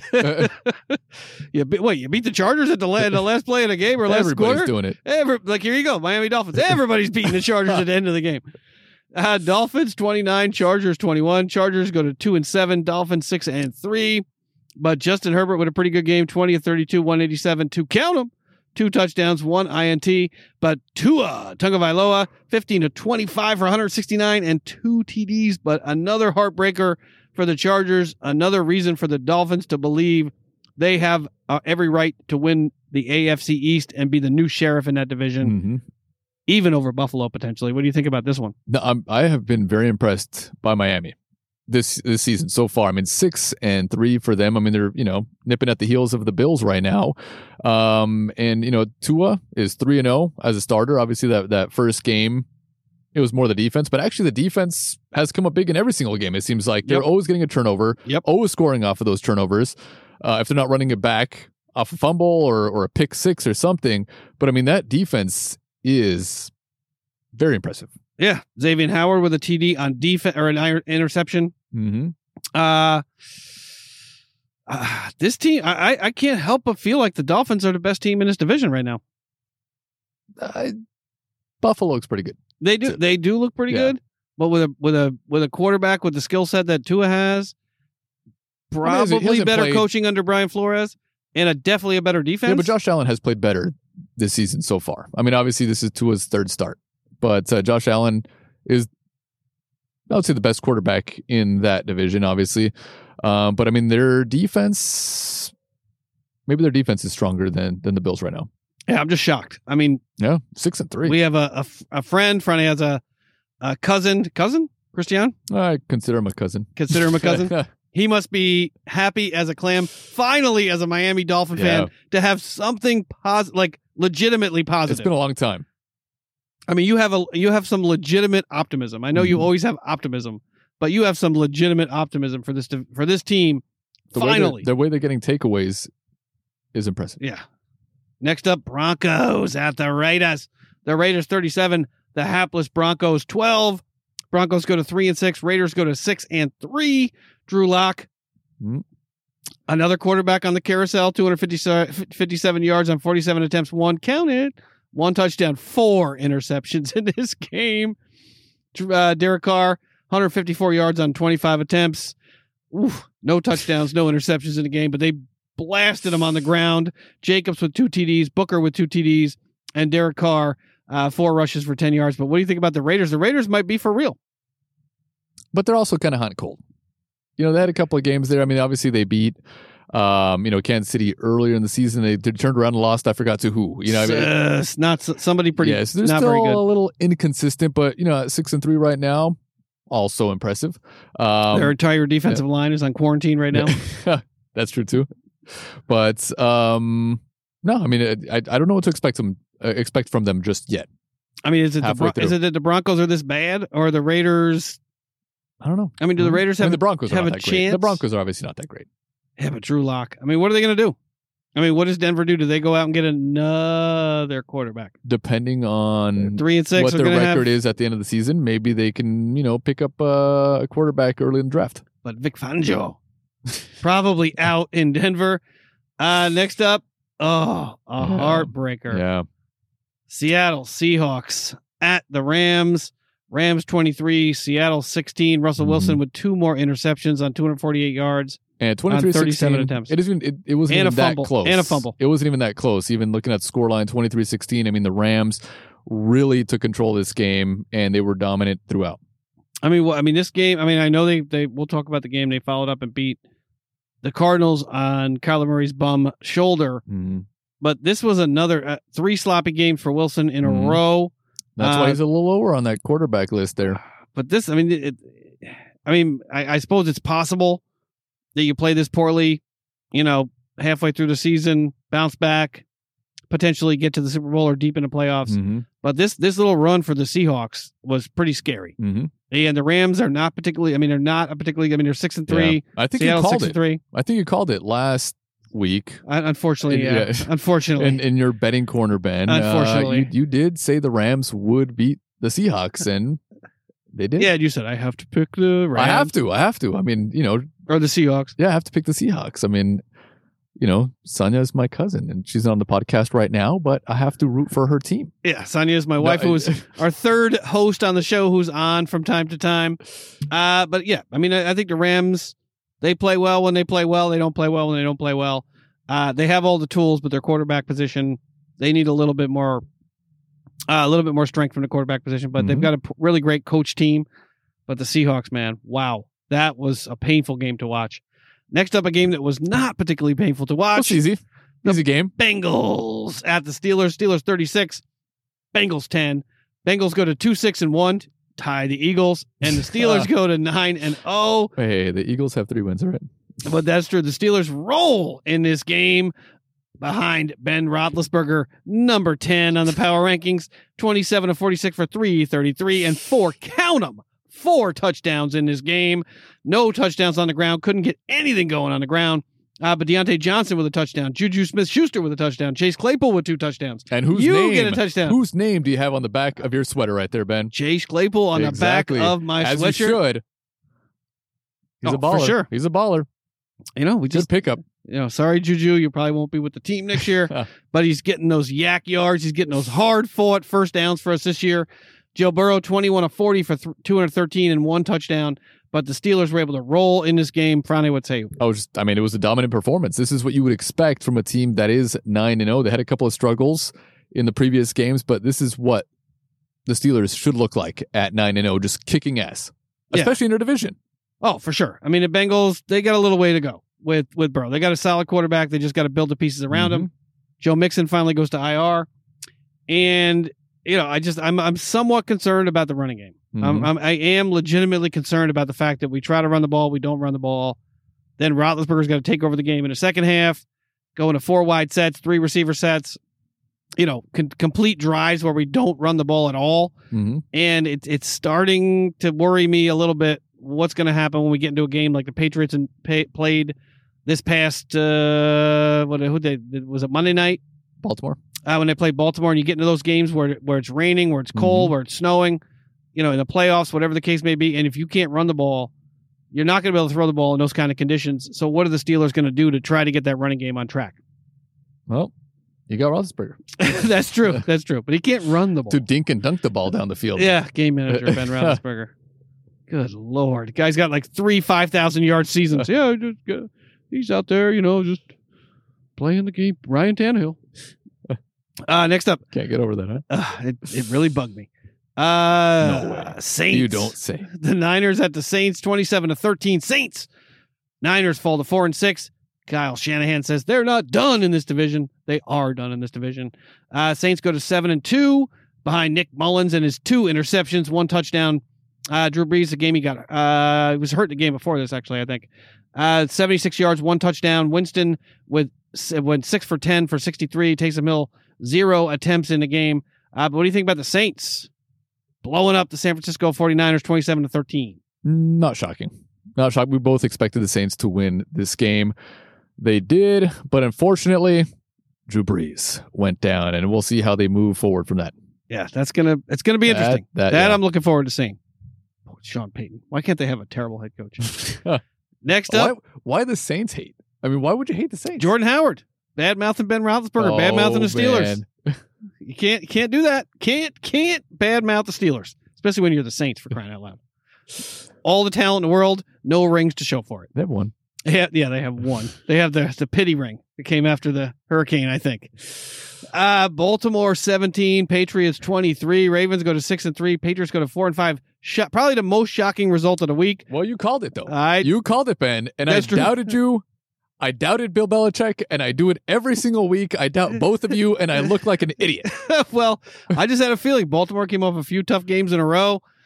Patriots playing in bad weather. And they were able to hold on. And actually, the game it was close, but the Patriots pretty much dominated this game. It was a fun game to watch. It was an enjoyable game. Yeah, and I love the weather. The weather came in like Bob Kraft and God and Mother Nature were all on the same page. And like, okay, the Ravens have one drive left. No, let's just send buckets of rain down. Turn the hose on.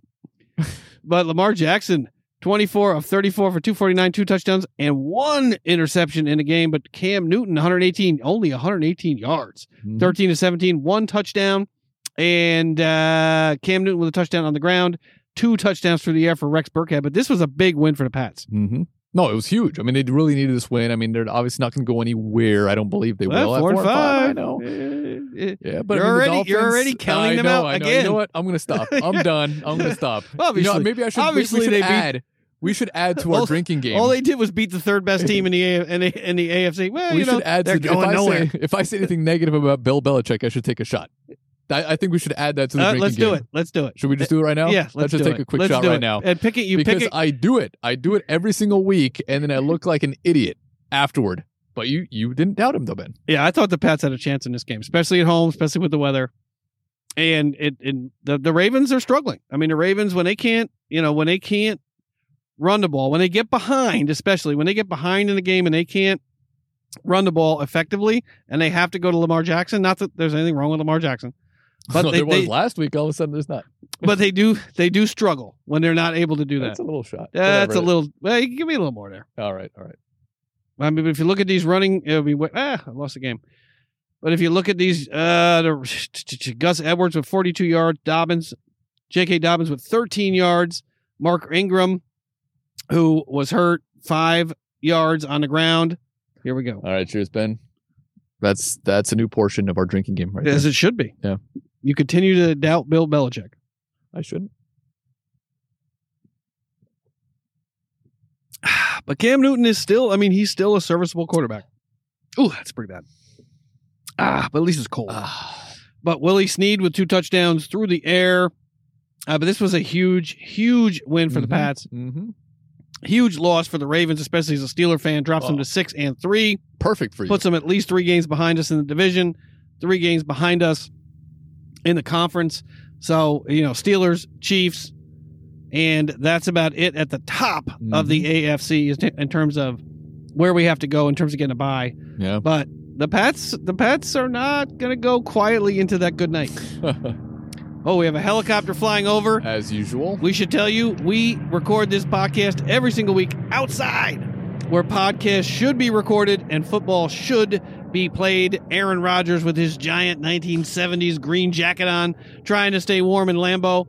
That's who we are on this podcast. It doesn't matter what the weather is outside. We will be out here come rain, come cold, come whatever comes our way, even though it is Los Angeles, so we don't get a lot that comes our way. As cold. But we will be out here. Parts of the country.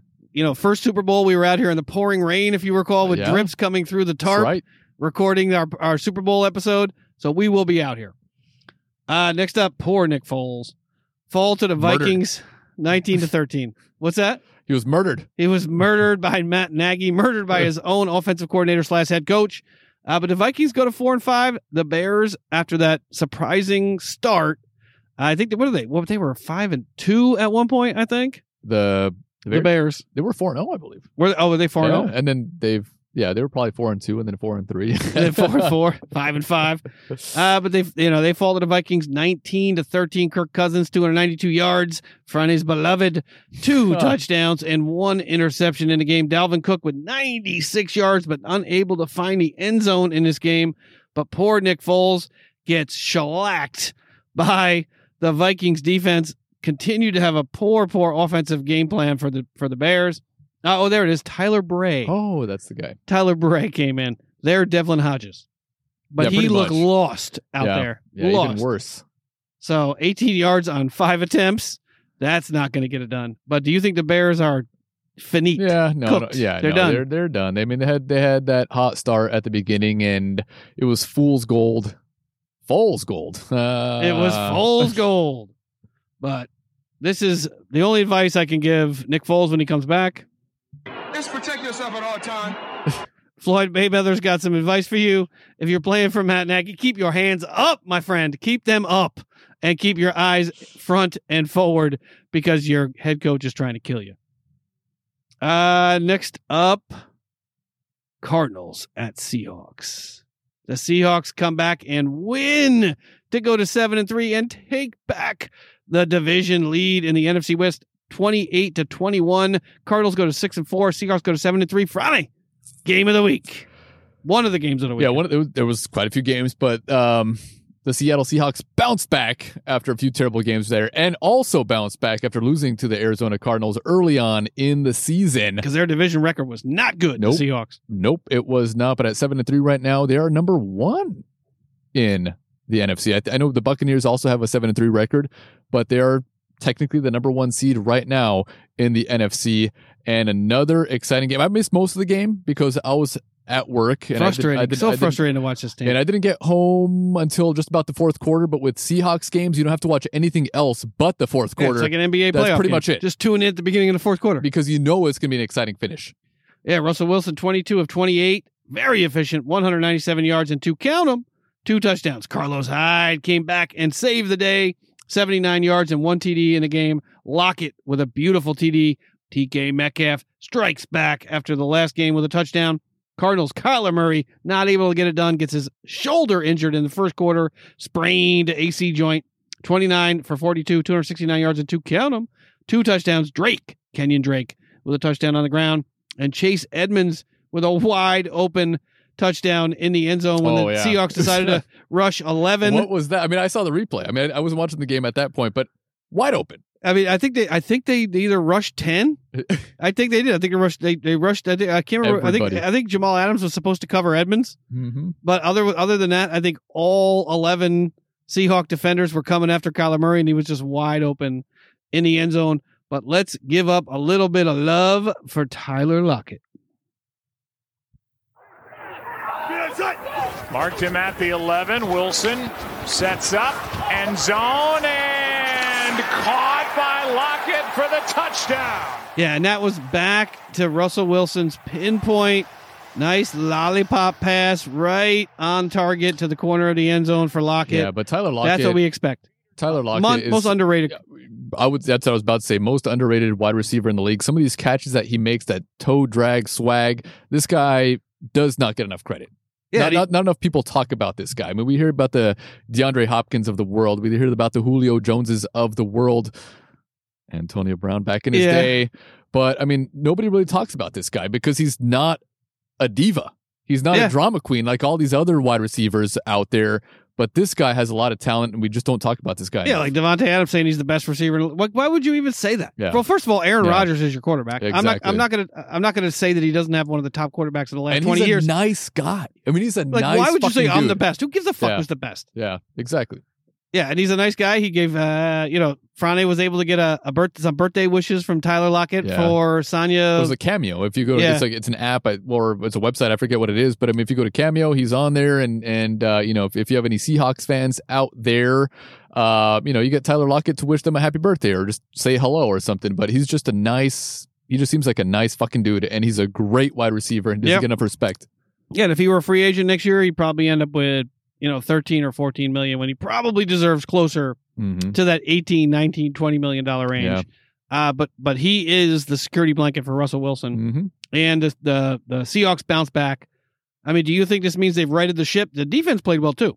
Yeah, they did. I mean, the defense did bottle up to the extent you can, Kyler Murray, but the defense, it looked like they had a plan, and they were able to at least somewhat cover the guys downfield. They got some pressure on Wilson, sacked him couple times. Carlos Dunlap with a huge sack. Oh yeah, to finish at the end of the game.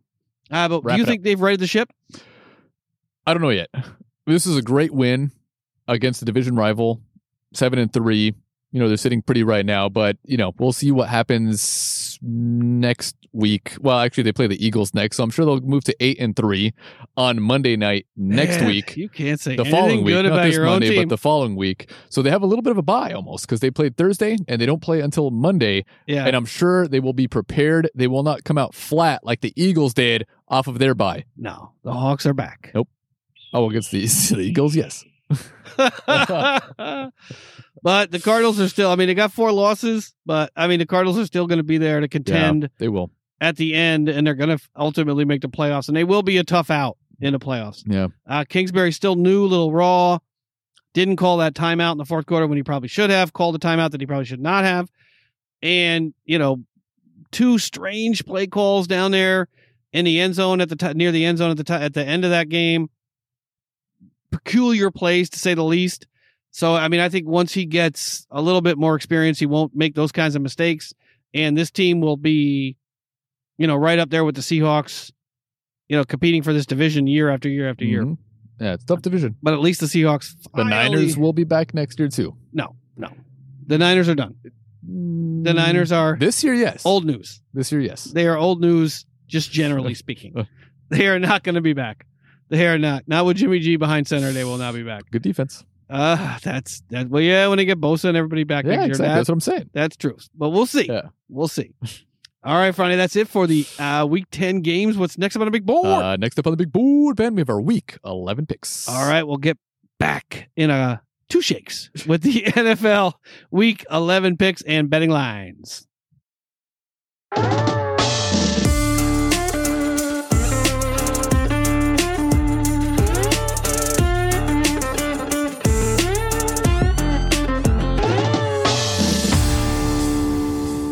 All right, and we are back with our Week 11 picks. Can you believe it that we made it to Week 11? It seems like we were just talking about Week 1. I know, we were like all excited the season was going to start. Yeah, exactly. I mean, the offseason. And then we're like, oh my God, it's almost over. Well, I am. I know, it's already almost Thanksgiving, Ben. Yeah, I'm like, I don't know, like that. Well, you were just talking off camera, off mic about like, am I Croatian? And I feel like I am starting, and that part of my Croatian adjacent being close to Croatians is that I'm looking forward to the worst possible thing happening, which is like all I can picture is that the Steelers end up like 14-0.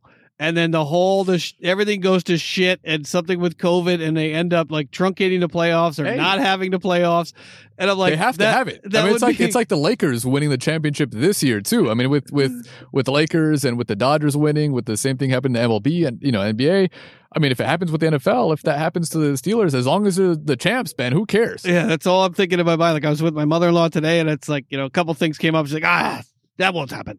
That one, and I'm like, that's what I'm thinking. I'm like, the Steelers will be 14-0 or 14-2, and then they'll let like 18 teams in the playoffs, and they'll lose. They'll lose to the Titans in the second round or some shit. All right, we're gonna go through the Week 11 games. This is usually the shortest segment on the show, although we're gonna mix in the betting lines on this one, so at least we can knock two birds with one stone. Mm-hmm. First up. Philadelphia Eagles at Cleveland Browns. Friday, what do you think? I'm sorry. I mean, I've been choosing the Eagles in the majority of these games, and they've been losing the majority of these games. Tying these games too. Tie wouldn't be bad here. I wouldn't mind a tie right now, the way things are going. But I see the Browns winning this one, Ben. I'm sorry for you. It's your division. I know you would hate to see the Browns win this one, but the Eagles have disappointed enormously this year. I mean, they're just not a good football team. Not that the Browns are amazing, but they're a better team than the Eagles, and I can see them winning this game. I don't see a high-scoring affair, but I see them winning. I can't give up. I can't give up on the Eagles. Not only am I going to... The Eagles are +3 in this game, over under 47. I'm going to take the Eagles in this game. Not just on the line, but I think the Eagles are going to win this game. I think they're going to right the ship, figure things out, and they're going to take it to the Browns in Cleveland with the hapless Browns offense. You think? What do you have any opinions about the line there? I'd say under 47. I could easily see it going under 47 in this one. I mean, the Eagles can't throw up a bunch of points. The Browns, they've been, hot and cold. They've had, games where they've 40+ points, yeah. And then other ones like last week where they had just 10. 17, yeah. Or was it? It was like 10-7. Yeah. So 10-7. I mean, I wouldn't be surprised if this game finished 10-7. Over under 20. Yeah. Next up, Atlanta Falcons at New Orleans Saints. This is an interesting game. No Drew Brees in the game. Mm-hmm. Atlanta Falcons essentially at full strength. What do you think about that one? Saints favored by 4, over under 49. I could see the Falcons winning this one. Really? Depending on, why not? Why wouldn't they win this game? It's the Saints. It's Sean Payton. If Brees was the starter, then I'd say Saints all the way. Really? You think? But with Taysom Hill, if Taysom Hill's the starter, or if Winston is the starter, I think the Falcons are a good football team. They've just been very unlucky. Interesting. Yeah, I think I'm going to take the Saints, and I'm going to take them -4. I think the Saints are going to win this game big. I can't bet against Sean Payton and whatever craziness he's going to cook up with Taysom Hill and Jameis Winston in this game. They've still got Kamara. They've still got the rest of that offense. I think it's going to be a tough row to hoe for the Atlanta Falcons in that one. Next up, Patriots at Texans, a game that shouldn't be hard to pick. What do you think? Texans getting 2.5 points over under 49. You know, I can't do it anymore. I can't bet against Bill Belichick in this You one. were gonna though, weren't you? I was thinking I saw about it it. in your face. You're like, Deshaun Watson is the 6th highest ranked quarterback in the league. Does JJ Watt catch passes? Yeah, Patriots. You were gonna pick the Texans? Are you serious? Why? Patriots. All right? Were you going to pick? I was thinking about Texans? it. I was thinking about it. But what was your rationale behind the Texans winning this game? I mean, I just haven't been impressed with the Patriots, but then again, I haven't really been impressed with the Texans as well, the way they started the season at 2-7 or whatever it is. But the Patriots still have to fly to Houston. That's true. They have to. Yeah, that dreaded. That the 3 layovers between Logan and the Houston airport. They got a layover in Fort Lauderdale, one in Baton Rouge, and then they fly on to Houston. Apparently, I'm going to take the Patriots in this game. -2.5 on the road, -2.5 on the road, over under 49. I'm actually the only thing I like in that game. I take the under 49. I think this is going to be a tough affair to score points in. Next up, Pittsburgh Steelers at Jacksonville Jaguars. Steelers favored by 10.5, over under 46.5. That's a big line. I could see over 46.5 in this one. Yeah. But as far as 10.5 is a lot, Luton, especially with the way the Jacksonville Jaguars have played the last couple of weeks. But then again, 9-0 Steelers. I won't be shocked. Yeah, I don't think. But that's that. I wouldn't on the line. I'm not sure. You think Steelers going to win or Jags? Oh, Steelers all the way. Oh, okay. Well, of course. Of course. Come on. Yeah, I'm going to take the Steelers in this one. Not being crazy here. But I don't like that line's a little too big, even for the Steelers, especially for the Steelers, because if they get out to a lead, they're going to start running the ball. I would, if anything, I would tease the Steelers down to 3.5, and the over, I would push the over down to 40.5. Next up, Packers at the Colts. Colts favored by a point at home against your Green Bay Packers, over under 51.5. What do you think about the Colts being favored in this game? I wouldn't be shocked if they won this game. You were just talking about Aaron Rodgers, Super but Bowl, best quarterback in the league. Hey, Frank Reich's out. I mean, come on. I mean, the Colts. I did not expect to see this line. Yeah, I know. That is an interesting line, but I'm still going to choose the Packers. I can't root against them. Sorry. Yeah, I'm gonna take the Packers in this game and +1. I can't see the Colts winning this game, even at home. It's not, it's how far of a ride is it from Green Bay to Indianapolis? Not too far, and it's inside, which also favors the better quarterback, and the better quarterback is Aaron Rodgers in this game. I'm just shocked that the Colts are favored at all. I mean, that shocks me. Over under 51.5.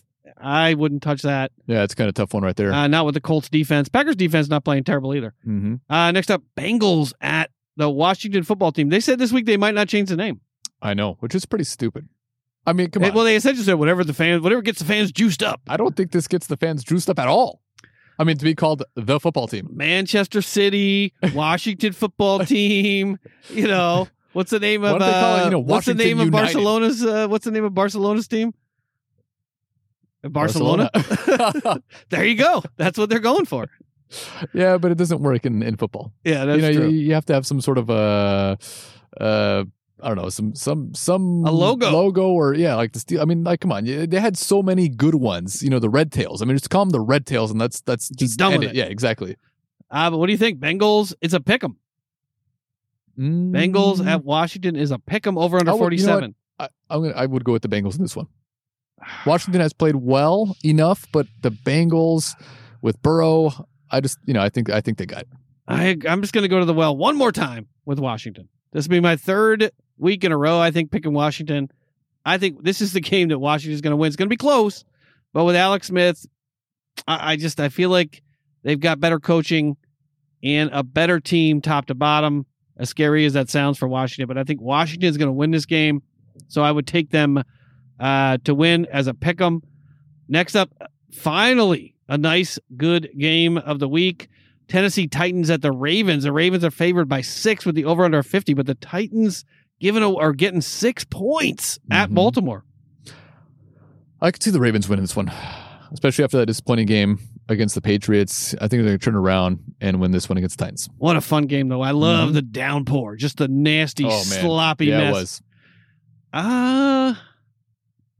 Ravens got to turn around and go to Pittsburgh on Thursday. Do you think that impacts this game at all? I don't think so. I think they'd rather try to win this one and see what happens against Steelers. I'm going to take the Ravens in this game to win, but I would take the Titans +6. I think this game is going to be a lot closer. This is do or die for the Titans. Titans go to 6-4 after this. In the AFC, they can still lock up a playoff spot, but it's getting a little bit problematic after starting. Were they 5-0 or 6-0? I think we're 5-0 when they face the Steelers. Bunch of losses since then. This is a falling off a cliff since then, Ben. Yeah, I like it. I like it. But yeah, they've got to right this ship. Next up, your Dallas Cowboys at your Minnesota Vikings. Kirk Cousins versus your Dallas Cowboys. Vikings favored by 7, over under 48.5. But what do you think about the Cowboys getting a lot of points against the Vikings? You know, I see the Vikings winning this one. The Vikings have picked it up the last few games. With Dalvin Cook running the ball as well as he has, I see them winning this one. I think the Red Riders coming back in this game. I don't care. But you don't care about Andy Dalton? Yeah, no, he's out. He's off my Mount Rushmore. All right, he's off your Mount Rushmore. I'm going to take the Cowboys to win this game. I actually think I would take the Cowboys +7, and I think the Cowboys could have a chance to win this game outright. I think this is the game where the Cowboys finally do something to turn it around marginally. Next up, Chiefs at Raiders. The Raiders getting 7.5 points at home, over under 57. But this is a big game. The Raiders got their entire defensive line on COVID protocol. They're probably most of them will come back for the game, but they haven't been able to practice. What do you think about the Chiefs, the divisional showdown? Chiefs all the way. All the way? They don't want to repeat what happened in Kansas City with that loss, which was pretty shocking. I definitely see and the bus Chiefs circling the stadium. Yeah, did you hear about that? I didn't hear that. Yeah, I guess the Raiders bus. One of the bus drivers was a Chiefs fan that had to take the Raiders back to the airport. The Raiders, I guess the bus driver talked some shit about the Raiders, so they made the bus driver drive the bus around the stadium a few times to sort of rub it in the nose of the fans and everybody else.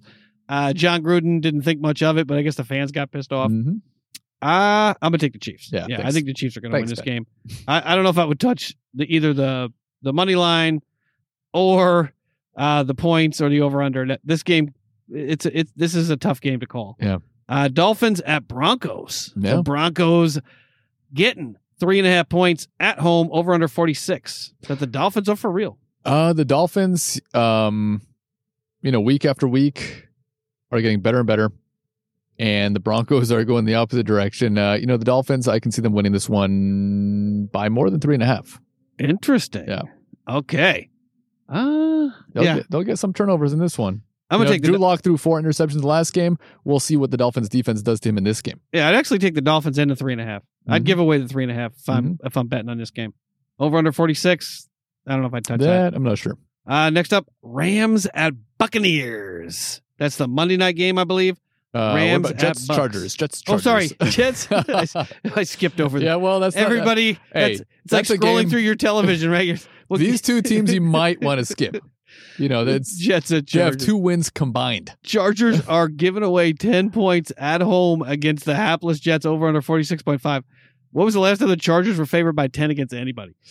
What do you think of it? You think the Chargers are going to win that one? I think the Chargers have this one. Yeah, I'm not. I'm done. Yeah, I'm not going to pick the Jets again. No, I cannot. I'll take the Chargers. I'm not touching any of the lines in this game. Monday night, as I said earlier, unfortunately, Rams at Buccaneers. The Buccaneers -4 at home, over under 48. But the Rams at Bucks. What do you think about that? That could be a good game. That could be a good game. Both teams have been a little inconsistent. It's a tough one, though. I'd say, if I had to choose, if it was my money on this game, I'm choosing the Bucks. What about the 4 points? Think you're going to win by 4? I'd say they win by 7. Yep, me too. Yeah. I'm going to take the Bucks -4, Mm-hmm. and I'm going to take the over 48. I think there's going to be a bunch of points scored in this game. Mm-hmm. Let's find those Thanksgiving games. Oh, yeah, Ben. We got... We got a very important one. Wait, where are the Thanksgiving games? There it is. Texans, Lions, Washington versus the Cowboys, and then the Ravens and the Steelers, Ben. Whoo! Yeah, Texans and Lions, that first game right there. That's an What do you interesting think? game. I'm going to take the Lions. Yeah, I think so too. I would choose the Lions in that one as well. Yeah, I don't think the lines are out for the lines are blacked out for that one. Mm-hmm. Washington at your Cowboys. They're not my Cowboys, not at all. But I'm hoping Washington wins this one. I don't think they will, but I hope they will. Oh God! I mean, this is the Lions and Cowboys are ruining Thanksgiving. Why do we couldn't get better games than this? No, yeah, exactly. Especially on a Thanksgiving where most of us are going to have to be able to watch the games instead of dealing with family and dinner and stuff. Although Ben, if you're my distraction, I don't mind that. Yeah, exactly. I may drive over to your house if I get crazy over here. Do it. I'm gonna take the Washington Redskins or Washington football team in that game. FC Washington. And then next up, Ben, the Ravens and the Steelers. This is a tough one. It's a division game. And we got some easy ones after this. You got the Jags this Sunday, and then you got that tough one on Thursday. Well, what did I say at the beginning of the season? We were going to split? Yep, that's what you said. So this would be the game we would lose, right? Well, the way the Steelers are playing, maybe not. Who do the Ravens? They could go 16-0, Ben. How would you feel if the Steelers went 16-0? Ravens are playing the Titans. If they went 16-0? No. I don't care. Without the Super Bowl. Yeah, exactly. You know, without going all the way. It would obviously all the 72 Dolphins would, they'd be all over the I feel for them. Yeah. Get those guys on TV. Yeah. The ones that are still around. So I'd appreciate it for those guys because they get to talk about, what's going to happen to their record, blah, blah, blah. But other than that, I don't know that I would care if they were 14-2, 13-3, 12-4. As long as they get to the Super Bowl and win it. Obviously 16-0 is great, but you have to win. Come March, would anybody care that they were 16-0? Yeah, you don't want to be the Warriors in the NBA with the best record all time in the NBA and then lose in the finals. I mean, that's the worst thing that can happen to you. Happened to the Patriots as well. Their 16-0 lose season to the Giants. Meant absolutely nothing. It means absolutely nothing today. Yeah, exactly. Nobody talks about it. Nope. Yep. I mean, it would feel good. They talk about 18-1. Yeah. 18-1. It's that one loss, and that's the biggest game. And it would feel really good. Don't get me wrong. Right after the 16th game, it would feel awesome. But right after we lose to the Titans in the playoffs, I wouldn't care. Or the Colts. But yeah, I'm gonna take the Steelers. I think the Steelers are playing well enough, and they're at home. But who do the Steelers lose to? If they don't lose this game, who do they lose to? I mean, look at the Steelers' schedule. They might not lose if they don't lose this one. They got the Jags, the Ravens, the Washington football team. So you win. You beat the football team. The Bills. They got the Bills. That's they got the Bills in Buffalo. And then the Colts. Yeah, actually have the Colts coming up. So we'll see how you fare against the Colts. If we have to lose one of these games, I would make it the Bills. The Bills. Yeah. The Colts, nobody likes to lose to the Colts and Jim Irsay.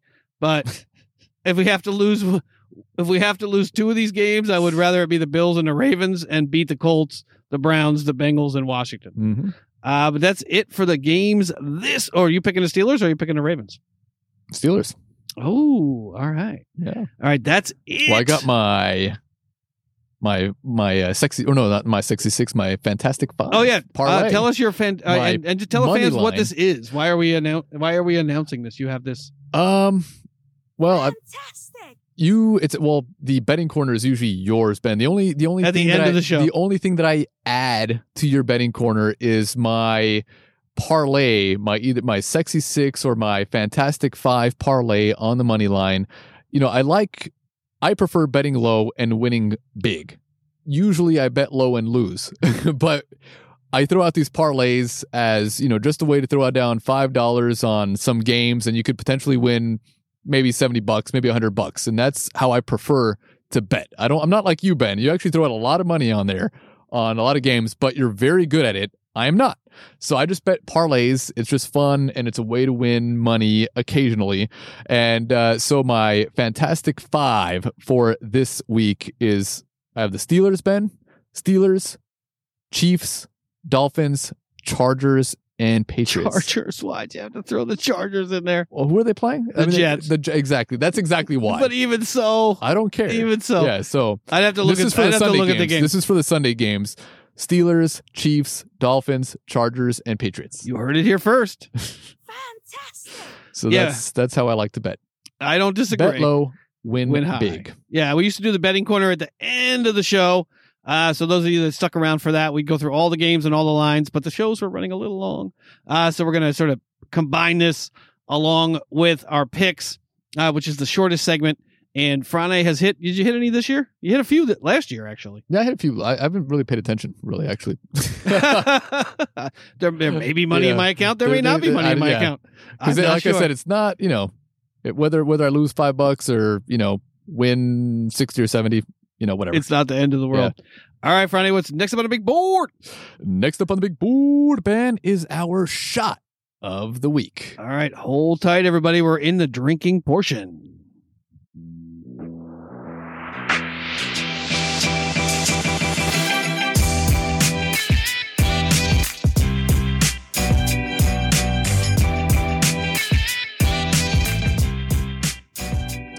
All right, and we are back with our shot of the week.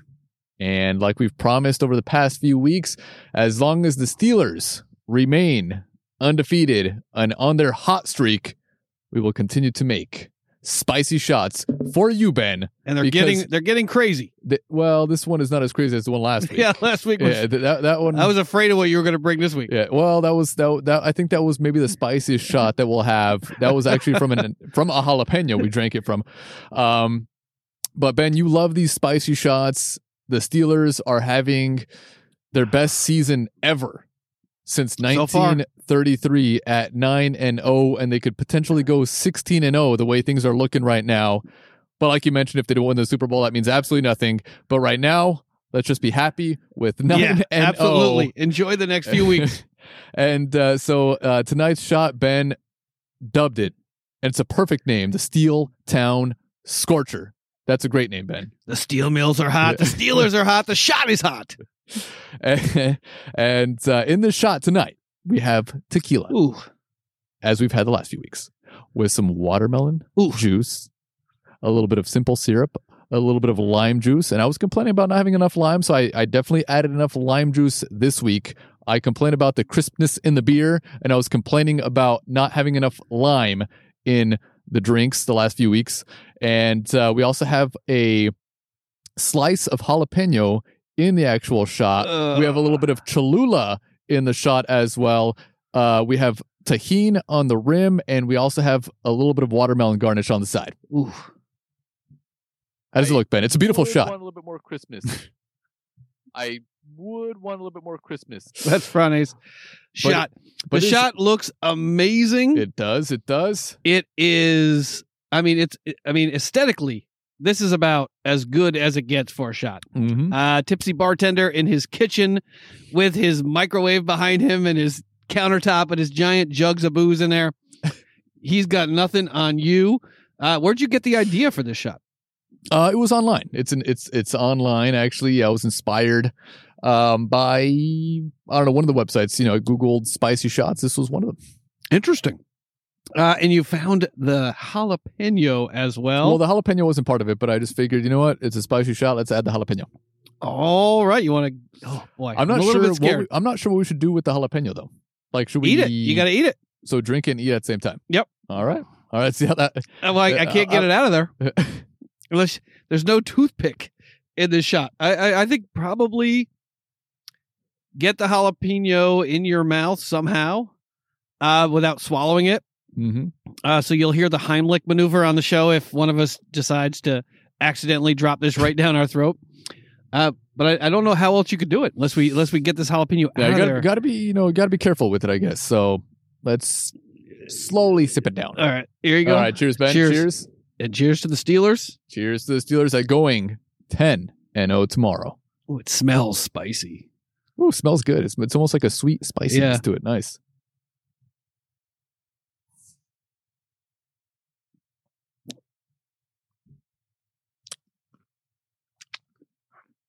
Hiya. Ha. Ha.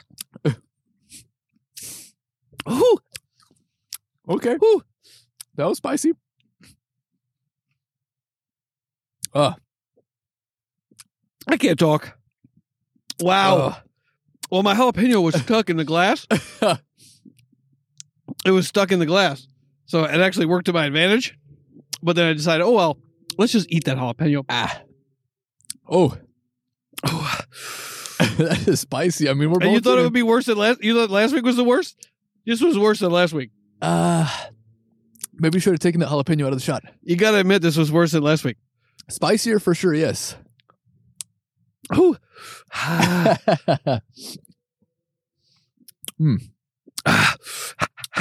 Oh, here's some tonic water. Whatever's on the table. I'm just going to grab a little bit of this tonic. Not bad. Quite spicy. My nose is running a little bit now. Quinine. And I took out most of the seeds. I still left some seeds. Yeah, I think you did. Yeah, I did. I left a few just for that reason. Maybe I should have taken all of them out. I actually think that the jalapeno and the seeds became part. I mean, it was infused the alcohol. It became part of it because even when I drank the shot, I was still feeling it, and then when I ate the jalapeno, it was just exponentially worse. But The El Boquerón from Spain. the beer, yeah, The beer is not helping cool it down any. yeah. No, I think we need milk or something. Oh yeah. Right. That's what kills the. But I got to lick the rest of the that spicy. tahini Yeah, off. no, I have no actually, choice. the tahini actually helps a little bit for some reason. Oh man! All right, go Ravens. You don't want an even spicier shot. No, I was thinking of. I maybe, thought last week was going to be the worst possible, drinking it out of a jalapeno and then eating the jalapeno afterwards. Yeah, but this one was a little This bit spicier. was right up there, man. Wow. I mean, that had everything in it. I mean, it had the Cholula in there as well on the finish. I still have a little bit of Cholula at the bottom of the shot Whew. glass, and I think that didn't really help too much because it Ooh, kind of that's hit me afterward. Yeah. But that's good. Yeah, I mean, it's good. I mean, now that a few minutes have passed. Steel Town Scorcher, that is an appropriate name for that drink right there, for sure. Yeah, that's like swallowing Whew. just molten steel. Oh yeah, and if the Steelers get to the Super Bowl, we will have. Fire. We'll just drink We'll fire. just- but we should have a whole bunch of these shots. We'll put fire on a stick All and stick lined it down up. our throats. Oh, excuse me, burp. That's Sorry, but this shot was apologies out there. Ooh, that was intense. That was pretty spicy. Ooh. Well, how would you rate this on our Thirst and Goal rating scale? 0 being the worst shot you've ever had in your life, to 10 being the best shot you've ever had in your life.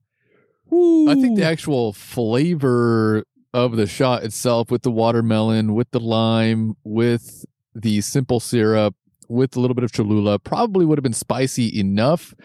The jalapeno added maybe too much spice to it. We could have maybe gone without adding the jalapeno. I didn't think you were going to eat it. I thought you were going to chicken out. No, I mean, well, I almost choked on it. So, I mean, like, I actually spilled a little bit out of my mouth because it just, like, hit me like a clump. And then, Yeah, like, mine didn't come out of the glass, so I was lucky. no, mine came out. I have some of my jacket probably right here, but it was interesting. It was very interesting. The shot itself was good without the jalapeno. I would say maybe a 7. But it's actually keeping me warm. It's getting chillier right now. I'm going to give it a 9. Because I mean, It sounded like you were struggling. But I enjoyed all the flavors. My nose is sweating. I enjoyed all the flavors in the shot, and the flavor was really, really good. It's just taking a little bit of time to get over it. That's all. That's all. That's it. It'll take a few That's minutes, and the scotch will be. I won't taste it, so I'll just have to give it. I'll just have to give it a rating sans flavor. But yeah, that was a really, really good shot. It was really good. It was interesting for sure. Whew. Okay, Friday. Thank you, and thank Friday for taking these shots with me every single week. He would be making some more flavorful, fruitful, sweet, interesting shots along the way. I don't think he anticipated that the Steelers would win this many games in a row. Well, you called it at the beginning of the season, Ben. You said you guys would go 14-2, and you're right on track. But so the Steelers will lose eventually, and then we can go back to more normal shots. But we'll drink these spicy shots until the Steelers finally lose a game. Hopefully not this week. Hopefully not Thursday. But Friday, what's next up on the big board? Next up on the big board, Ben, we have our beverage of the week, which is a scotch that you got, Ben, for me because you lost a bet. You said Antonio Brown was going to score a touchdown in his first game back in the NFL with the Tampa Bay Bucks. Well, but he did not. He did it with the Patriots with Tom Brady. It was on your birthday. You had a few drinks. You were relaxed. And those are sort of mistakes you make. Yeah, I'm shocked I didn't say the Glenn Levitt 21 will be on the table next week if Antonio Brown does. And I'm like, it's like emptying out my change jars in the house trying to come up with. It's like sitting at the slot machine in Vegas and getting served free drinks all night, and you're just throwing those 20s into the was it the Wheel of Fortune? The Wheel of Fortune machine, yeah. Where you're hoping to get more than 20 quarters. Yeah, exactly. in return. Wheel of Fortune. I haven't been to Vegas in a long time, but I'm pretty sure that that slot machine, which is my favorite slot machine, still exists. I'm sure. It does. I'm sure it eats a lot of 20s. Sonia's brother, Frane's cousin, got me hooked on that machine. I used to be a Flaming 7 guy. Now I'm a Wheel of Fortune guy. So gamble, go to the slot machine, or go to the blackjack table, then go to the craps table. And then when you're too shitty drunk to pay attention to what you're doing anymore, then you just, stick your money in the slot machine. Yeah. Max bet and just wait for the Wheel of Fortune. Then get excited, even though it's going to end up being 40 quarters. Yeah, exactly. I mean, it's just about to land on 1,000 quarters. And then the next tick over, I think, is the 20 quarters.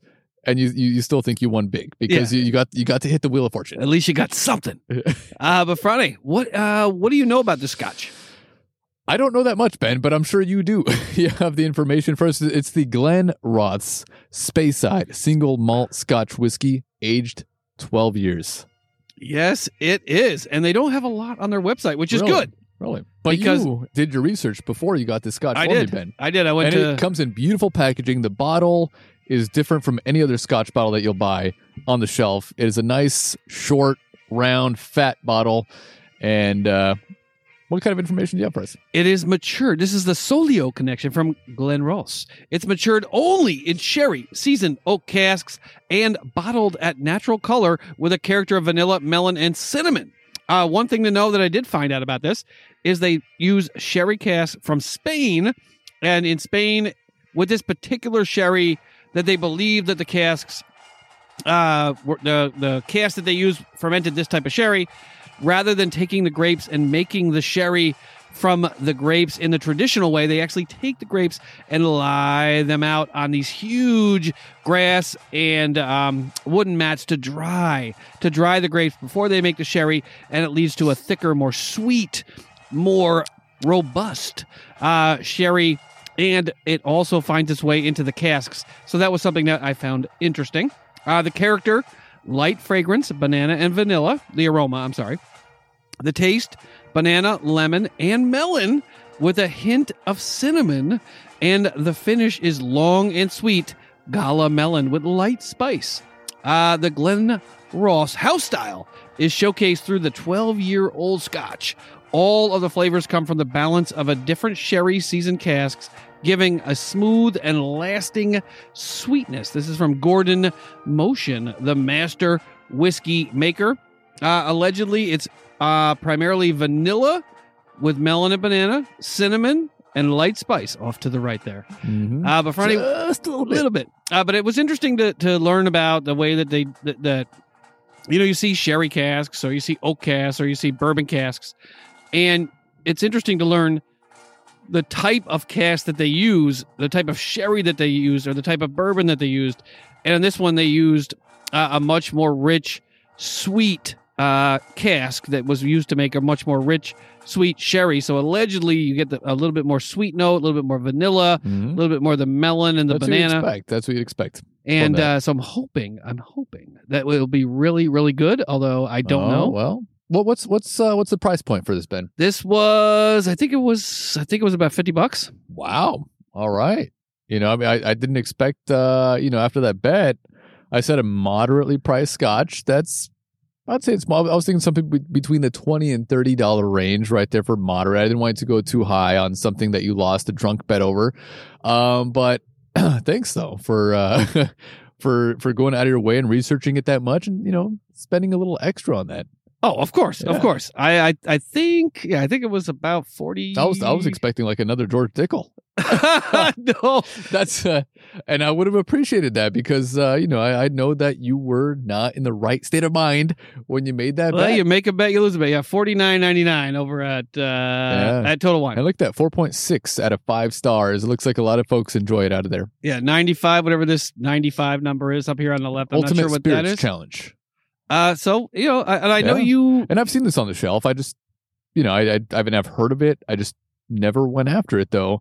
But I'm glad that you got it. I'm glad that you lost the bet. And, that's what we have this week. Next week, we actually have the Hickory Hill single barrel rye whiskey that we'll be trying on the show. Oh, I can't wait. I know. we love the ryes, Ben. We prefer them over the bourbons.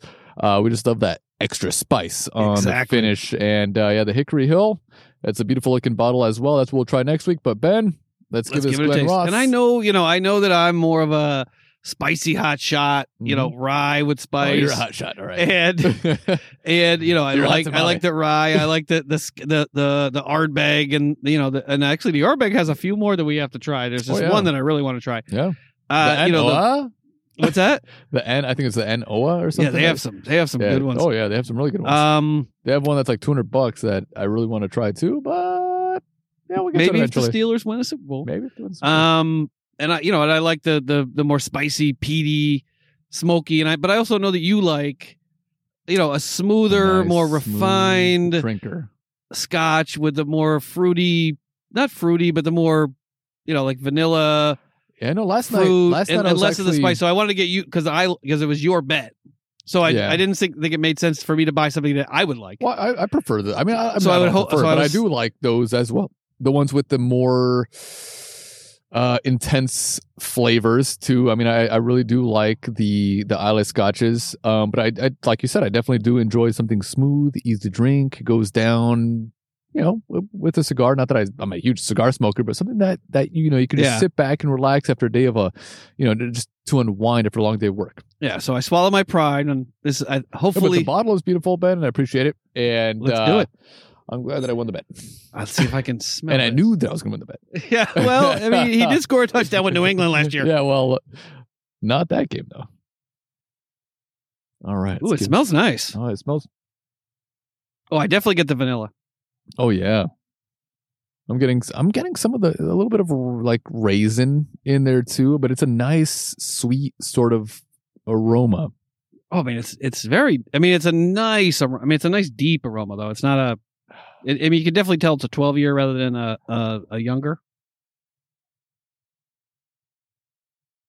The more I drink scotch, the more I find like 18 years is like the most. Some nice fruity notes coming from it, and there's nothing burning the nostrils. It's very smooth.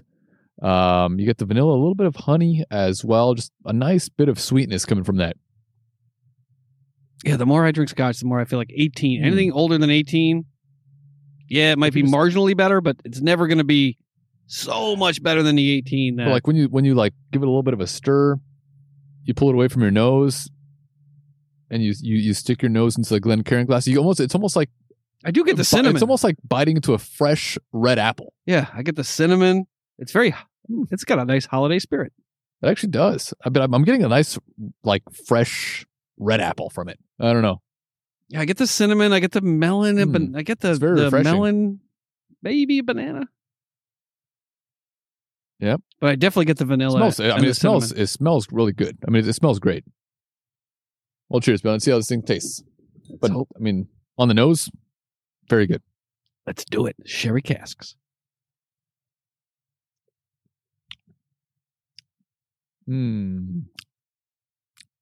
Oh, that's nice. Actually, it's got a beautiful mouthfeel. There's like a nice melon-y flavor to it. Wow. And a little bit of a spice there at the end.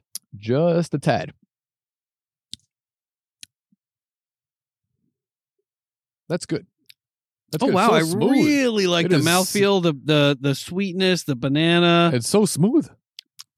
I even get the lemon on the taste a little bit. I could probably drink this whole bottle. Well, you are supposed to take this home with you. This was a lost bet. This shouldn't be in our regular inventory But worth a try, though. unless we sacrifice another George Dickel. No, but that's I mean, it's extremely smooth. It's Wow, that's good.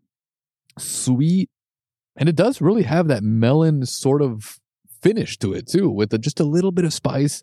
That is really good. That is a very good scotch right there. And I love the bottle. Mm-hmm. Yeah, it's a great bottle. I mean, it's something that you don't, I mean, you see usually like the long, thin bottles. This one's just a little fat little bottle. It doesn't even look like there's, 750 milliliters in there.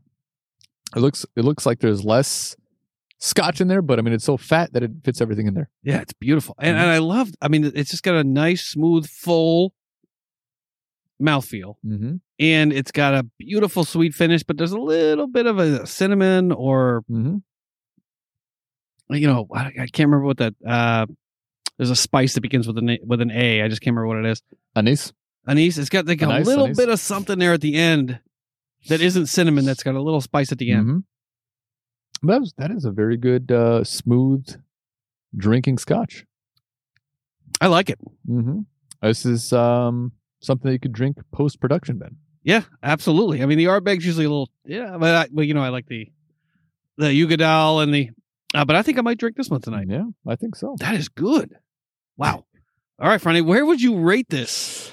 On our Thirst and Goal rating scale of the Browns, I would say this is an 8. I mean, it is. I mean, the nose is excellent, and it is just so smooth and so easy to drink, and it almost has a refreshing sort of flavor. I mean, they have the. I don't know, the melon comes out so pronounced almost at the end where it's almost like it's just refreshing. I don't know. It's hard to explain. Yeah, it's missing that tang, that sourness that you get from even a lot of 12 years. It's Mhm. missing that Yeah, but I mean, that's sort of alcohol tang. yeah, but a very good description though with that melon. And you can really taste it. I mean, I think it's the casks. I mean, I think it's the cask that they aged it in. Mm-hmm. Interesting. Yeah. I like it. Where would you rate it though, Ben? I am going to give this an 8 as well. Mm-hmm. Copycat. I am it's really, really good. Although I think we've had a couple that I would sort of, in the Islay Yeah. variety that I'd put a little higher. Mm-hmm. But this one, especially in the cold weather months, especially around the holidays, this is wow. With a nice cigar, or just relaxing with your your friends, your relatives, your loved ones. That's really good. Mm-hmm. Very good. All right, Franny. Delicious. All right. So we'll have to make another bet tonight. What would you like to bet, Ben? Let's see. Drew Brees tomorrow. Taysom Hill over under touchdown passes of 3. Well, I'd say under.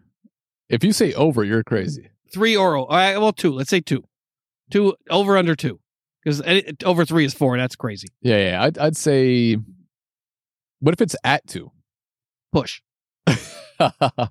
Because I say 2 or less, but you would say 2 or more. So if it's at 2, it is a push. Then Right. So if it's 1 or 0, yeah, you win. I win. If it's 3 or more, I win. We don't know we don't actually know if he's starting though. Well, I mean, it's been rumored that he may start. Let's say if he starts the game and gets to the fourth quarter, Mm-hmm. and he's still in the game Mm-hmm. as the primary starter, the over under 2. So you're saying Under. 2, so that's 1. Mm-hmm. 2 is a push. I'm Mhm. saying over 3, and this counts rushing touchdowns as well. All right. No, it doesn't count right. You said passing. Oh. No, not rushing. I could see him scoring a rushing touchdown. Okay. All right. So I'm going to take over. I'm going to take 3. 3. I'm going to take 2 or over. All right. So 2 is a push. 3 With gets passing. Yeah. Not running. Yeah. Oh, Passing okay. touchdowns. All right. I say under. All right. All right. So if I lose, I get you a nice gin within the $40 range, right? I mean, because most gins are actually below $40. I mean, usually you can find a pretty nice gin for about 40 or more. Yeah, you might have to get a full tank of gas if you're trying to find a gin that's over $50. You might have to drive a long way. Yeah, so within the $40 price range for either a gin, for me, a scotch. Okay, fair enough. All right. I think I'm on the losing end of that one already, but we'll see. All right, Friday, what's next up on the big board? Next up on the big board, Ben, is our beer of the week, which is from the beautiful little island of Iceland. Oh, thank you It is so much, Iceland. Einstock, whatever they're doing at that brewery, they're doing amazing things. I mean, it's like, I mean, it is shocking how good the beer is from that brewery. I don't know where the hell they get their ingredients from. Whatever they can find between the rocks. I guess so. Whatever comes up in the springtime. Everything that we've tried for the 3 months far, of good weather they have. This is the Doppelbock. Well, we've tried their white ale. We've tried their porter. We've tried pale ale. I mean, everything has been fantastic, and we'll try this right now. All right, so hold tight, everybody, and we'll be right back with Einstock Doppelbock.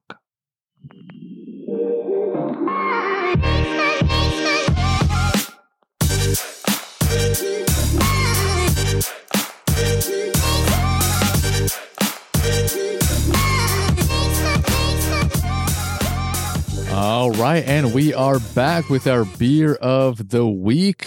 Like we mentioned, it's from Einstock, one of the best brewers in the world. Absolutely. Very impressive beers come from this little brewery. And Ben, I'm sure you have some information for us for this Einstock Doppelbock. Yes, chocolate, tones, and malted barley combine to create a long, mellow finish that pairs with all of your holiday fare. Whether you're sampling a brie, feasting on roast turkey, or splurging on chocolate cake, the subtle chocolate and mellow whiskey aftertaste of Doppelbock is perfect for the holiday celebrations and long winter nights. Iceland in the spring is pure magic. A golden sun, ice fields as far as the eye can see, partially frozen waterfalls, and blue glaciers capped with fresh snow surround the adventurer. At Einstock, they craft a seasonal ale whose rich aroma and chocolate tones would pair with a winter feast fit for a Viking. The caramel sweetness and smooth fullness pairs perfectly with strong cheeses, roast turkey, brisket, pork loin, lamb chops, ham, venison, not for the vegetarian here, short ribs, duck. Have you had venison? Yeah. Oh, yeah. See, I've never had venison. Oh, it's very good. Very good. Fresh, very good. Mm-hmm. It's a little gamey. What about duck? Oh, I've had duck. I'm not a huge fan of duck. Yeah, I've had duck. Not very good. No, yeah. I'm not a huge fan of duck. Icelandic family favorite. You want to give a shot? You want to give that a shot? Hamburger. I don't know what that is. I don't know what that is. I'm guessing it's some kind of beef, but I could be wrong. Let me Google that real quick while you finish up.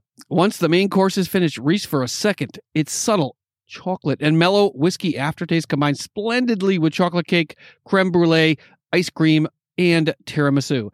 The rich, bready malt of their winter brew will leave you satisfied and warm from the inside out on a cold winter's night. A rich history of tradition in each and every sip. The alcohol by volume is 6.7%. The key ingredients are Munich malt, Pilsner malt, crystal malt, chocolate malt, and Bavarian hops. Food pairings, we just went through all of that. The tasting notes, a caramel sweetness and smooth fullness combined with subtle chocolate and mellow whiskey aftertaste. It's a delicious, robust beverage with a warm finish, perfect for holiday celebrations and long winter nights. Ooh, that's a lot of information. How do you spell it again?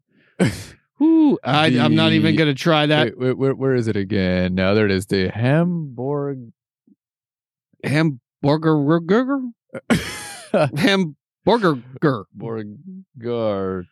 there it is right there. Hamburger? From Iceland. Let's see. It looks good. Whatever it is. They like their meat over there, apparently.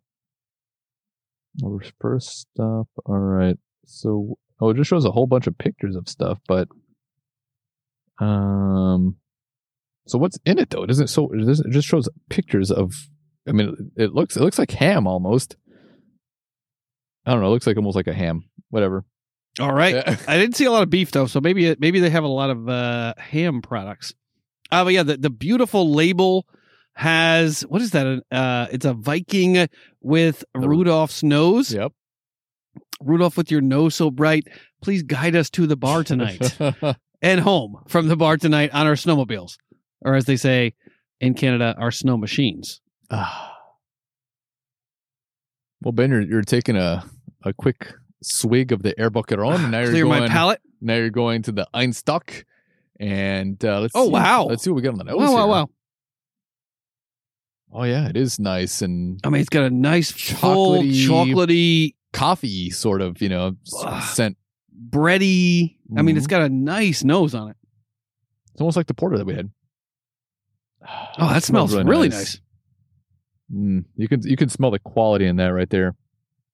And the color, It's Bjork approved. that dark, almost coffee, almost like a dark cola.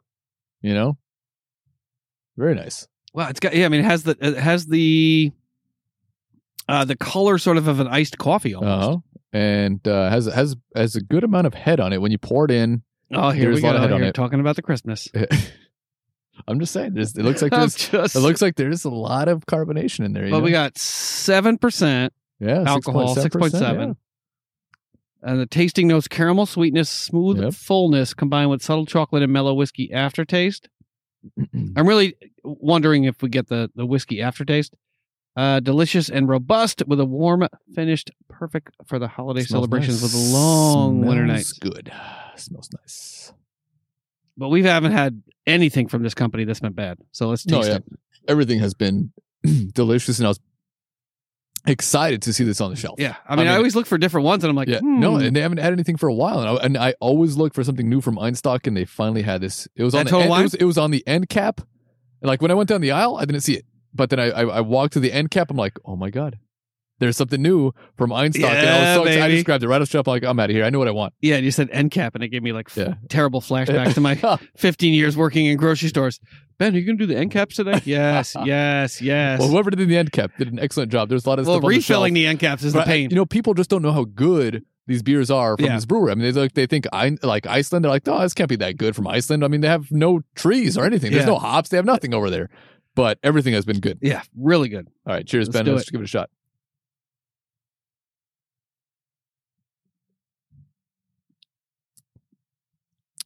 It's good. Lacks crispness. I mean, but I didn't expect crispness from a dark beer like this. But it has a nice, mellow, Nice chocolatey flavor. a nice chocolatey coffee. Little bitterness. Slight bitterness on the finish, but there's a nice thickness to it too. I mean, on a it's got a cold nice, robust- winter night I mean, I'm not going to... I like it. in I like it. in Reykjavik, you're Oh. sitting at a bar in Reykjavik with your friends out there Arguing about, arguing about whether or not the social welfare state is Yeah. sustainable. in Husavik. Who's paying all our pensions? Yeah, that is. I mean, this is. Oh, what I you get would, I get the whiskey I aftertaste. mean, I I get could it. I get it. definitely- I just got it. I could definitely sit at a bar in Reykjavik. It gotta be cold weather, though. Or Gotta be cold Husavik, weather. or whatever Vic It's something Vic. and Mike Vic. Goosevic. Duckovic. I could just sit at a bar and just drink. I mean, it's almost like this. I don't know. It's just a fulfilling sort of beer after eating the hamburger burger. You drink a little bit of this and you're good to go and talk with your Icelandic pals. Let's see. We got Yeah, food Subtle pairings: chocolate. brisket, pork loin, lamb chops. I mean, this would taste great with any one I of mean, those. but right look at there. it. I mean, it's every meat in the planet. Yeah, pretty much. Yeah, Brisket, It pork tastes loin, good with lamb it. chops, turkey, ham, short ribs, duck, polar bear, polar bear. whatever, They didn't left out chicken. and the hamburger. Chickens can't survive over there. Hamburger. Gar, gar, gar. It's got a Hamburg. Hamburger. Hamburger. I mean, 2 G's in a row. Yeah, That can't be right. a typo, but it's good though. I mean, it's got a nice, thick, meaty mouthfeel. It's got a robust sort of chocolate flavor. I'm not. I don't get much of the warm finish, but I just like do the get, creaminess. There's a nice bit of creaminess on the finish as well. I mean, the when it initially hits your tongue, you get the chocolate, you get the that coffee, but then that nice creamy finish, almost like an ice cream sort of creaminess to it, which is very nice. Yeah, when it's -10 outside. Oh yeah, this is perfect. And you're with your buddies at the bar, you got to go outside for a second, put some quarters in a meter or whatever, and you get that. Oh my God, it's freezing cold. And you go in. This is what you want. Yeah. You don't want a light lager sitting in front of you. You want this. Yeah, I mean, if your last name is Ragnarsson, this is what you're drinking. Yeah, if you're fighting to take back Bebenberg, this is what you want. Oh, you feel like a Dane. Yeah, if you have a nice giant piece of meat in the left hand and this in the right hand, you're good. No, this is good. I mean, I mean, everything from Einstock has been top notch. I mean, it's quality beer for anybody out there. I mean, if they have Einstock on the shelf, no matter which offering it is, give it a shot. You will not be disappointed with anything from this brewery. Absolutely not. Franny, where would you rate this on our thirst and goal rating scale? 0 being the worst, being Boddington's. Yeah. And 10 being... Or that Kenyan one that we had last week. Oh, that Kenyan one was Kenyan pretty was bad. not pretty good either. Yeah, and they retweeted us was, too, so I feel they bad. did? Oh, yeah, I feel terrible now. And the 10 being... Do we ever have it? The El Boquerón to me is a 10. Oh, we've had 10s on here before. I mean, there's been there was that one French beer that was really good. That piney beer from that Austrian... Rothaus, which was also very nice. There was a couple other ones. There was an IPA, the Pliny was a 10. The Pliny was 10. That Pliny was a 10 as well. This El Boquerón I'm drinking to me was a 10. Mm-hmm. Well, this I would say it's not a 10, only because their other offerings were also very good. There was also the El Segundo beer that was very good. This one I would say is in 8 as well. I would say their porter is maybe a little bit better. And their white ale? Oh, that's a good one. That was also a very good one too. So maybe not as good as those. And there was also the Oligoshes that we've had that were also 10s really as well. So I would say this is up there. It's an 8, a very good beer, especially for the winter months. Yeah, I'm gonna give it a 9 because I'm rating it on what it is. Mm-hmm. It's a winter beer to be paired with cold weather and meat and just an Arctic lifestyle. Mm-hmm. I mean, I think this is about if you can't drink Guinness, if it's too much for you, mm-hmm. this is something that you could definitely drink beautiful in the winter months. Beautiful creaminess right at the finish. Nice thick beer. But I love that creaminess. I love that dryness. Yeah. I love that chocolate. With combined with a slight bitterness and that slight whiskey aftertaste at the end. Yeah, I mean, this is really, really good. Mm-hmm. And beautiful packaging, beautiful label. Oh, of course. It's from Iceland. I mean, Bjork would be proud. They have everything. Everything is very square. They have all their desks are very, linear, and they have a lot of time to think of all of these things. Their apartments are, partially funded by the government, lined with IKEA furniture. Yeah. But it's actually I when I was a kid, we had a gentleman that we knew at a community that was close by to where we lived. The first person I ever met in my life, probably the last person I ever met in my life, from Iceland, and they spoke very, very highly of it. They spoke very highly of their food as well as their beer, and I definitely agree. Yeah. I mean, they know what they're doing when it comes to beer over there. Yeah, if Ragnar. That's just a nice name right there. Ragnar. No, that's I watched Vikings for a while, but Ragnar. That's a nice strong name right there. That's a nice strong Icelandic name. Yeah, I'll take it. I guess. All right, Uhtred of Bebenberg. All right, you are at 8. I am at a 9. Mm-hmm. Anything else to add for NFL Week 10 and Week 11? Nope. As well as the beverage tasting of the week. Well, I see another spicy shot coming next week. That's for sure, Ben. Well, I mean, we have 2 games, right? So the Steelers play tomorrow and they play on Thursday. So if they win Sunday, and if they potentially lose on Thursday, we're still making a shot for that Sunday win. Okay. It just won't be as spicy. It'll be a semi-spicy shot because if you do lose, we can't make it as spicy as tonight's shot. I mean, do you think they have a chance to lose to the Ravens on Thursday? Of course, it's a football game. They can win or lose. I mean, Well, that's true. But I mean, the Ravens, yeah, they're not playing as well as they did last year, but it's a quick turnaround for someone as old as Ben Roethlisberger. I mean, I know he's a game manager and dinking and dunking down the field like Drew Brees. But it is a tight turnaround for a team with they'll be fine, Ben. Some older folks on offense and defense. I'll be watching for sure. All right, Friday. What's next up on the big board? Next up on the big board, Ben, is our housekeeping to finish up the show. All right, folks. We got you out of here in less than 2.5 hours. Well, 2 hours and 23. We're 20 minutes ahead of where we were last week, so that's an improvement. Next week we can get to 2 hours, probably. Hopefully. Probably not. It's a show. We are a show about football, fun, friends, whiskey, and beer reviews. Please head to our website at thirstygold.buzzsprout.com. From there, you can subscribe and listen to all of our past episodes. Check out the show notes and get links to all the stories that we cover and all of the whiskeys, the bourbons, the browns, the gins, everything that we review. You get links to all the podcatchers in the universe. And you can download and leave a review, especially on Apple Podcasts. How many stars on the review, Franny? 5 stars, Ben. Only 5 stars. 5 stars. Bash it, pound it, crush it, put it under your foot, and just slam that 5-star review button down. You can email us at podcastthirstinggoal@gmail.com. You can call us at a link, or you can get the phone number from the show notes and give us a call if you have any recommendations or questions or comments about the show. You can follow us on my mediocre Twitter account at GoalThirst, and on Friday's amazing photography. Hasn't been that amazing. It's pretty amazing. He'll post the Browns, sometime around Tuesday or Wednesday, depending on how he feels that week. Usually Sunday. At their stand. I'm kidding, of course. And check out all the photography, because the photography, Friday does all the photography, the shots, the beers, the scotches, the bourbons, the rye. He does all the photography, and it's really, really good. So please check it out. Friday, anything else to add before we finish up the show? Thank you so very much, everybody, for listening out there. Thank you all, and we'll see you next week.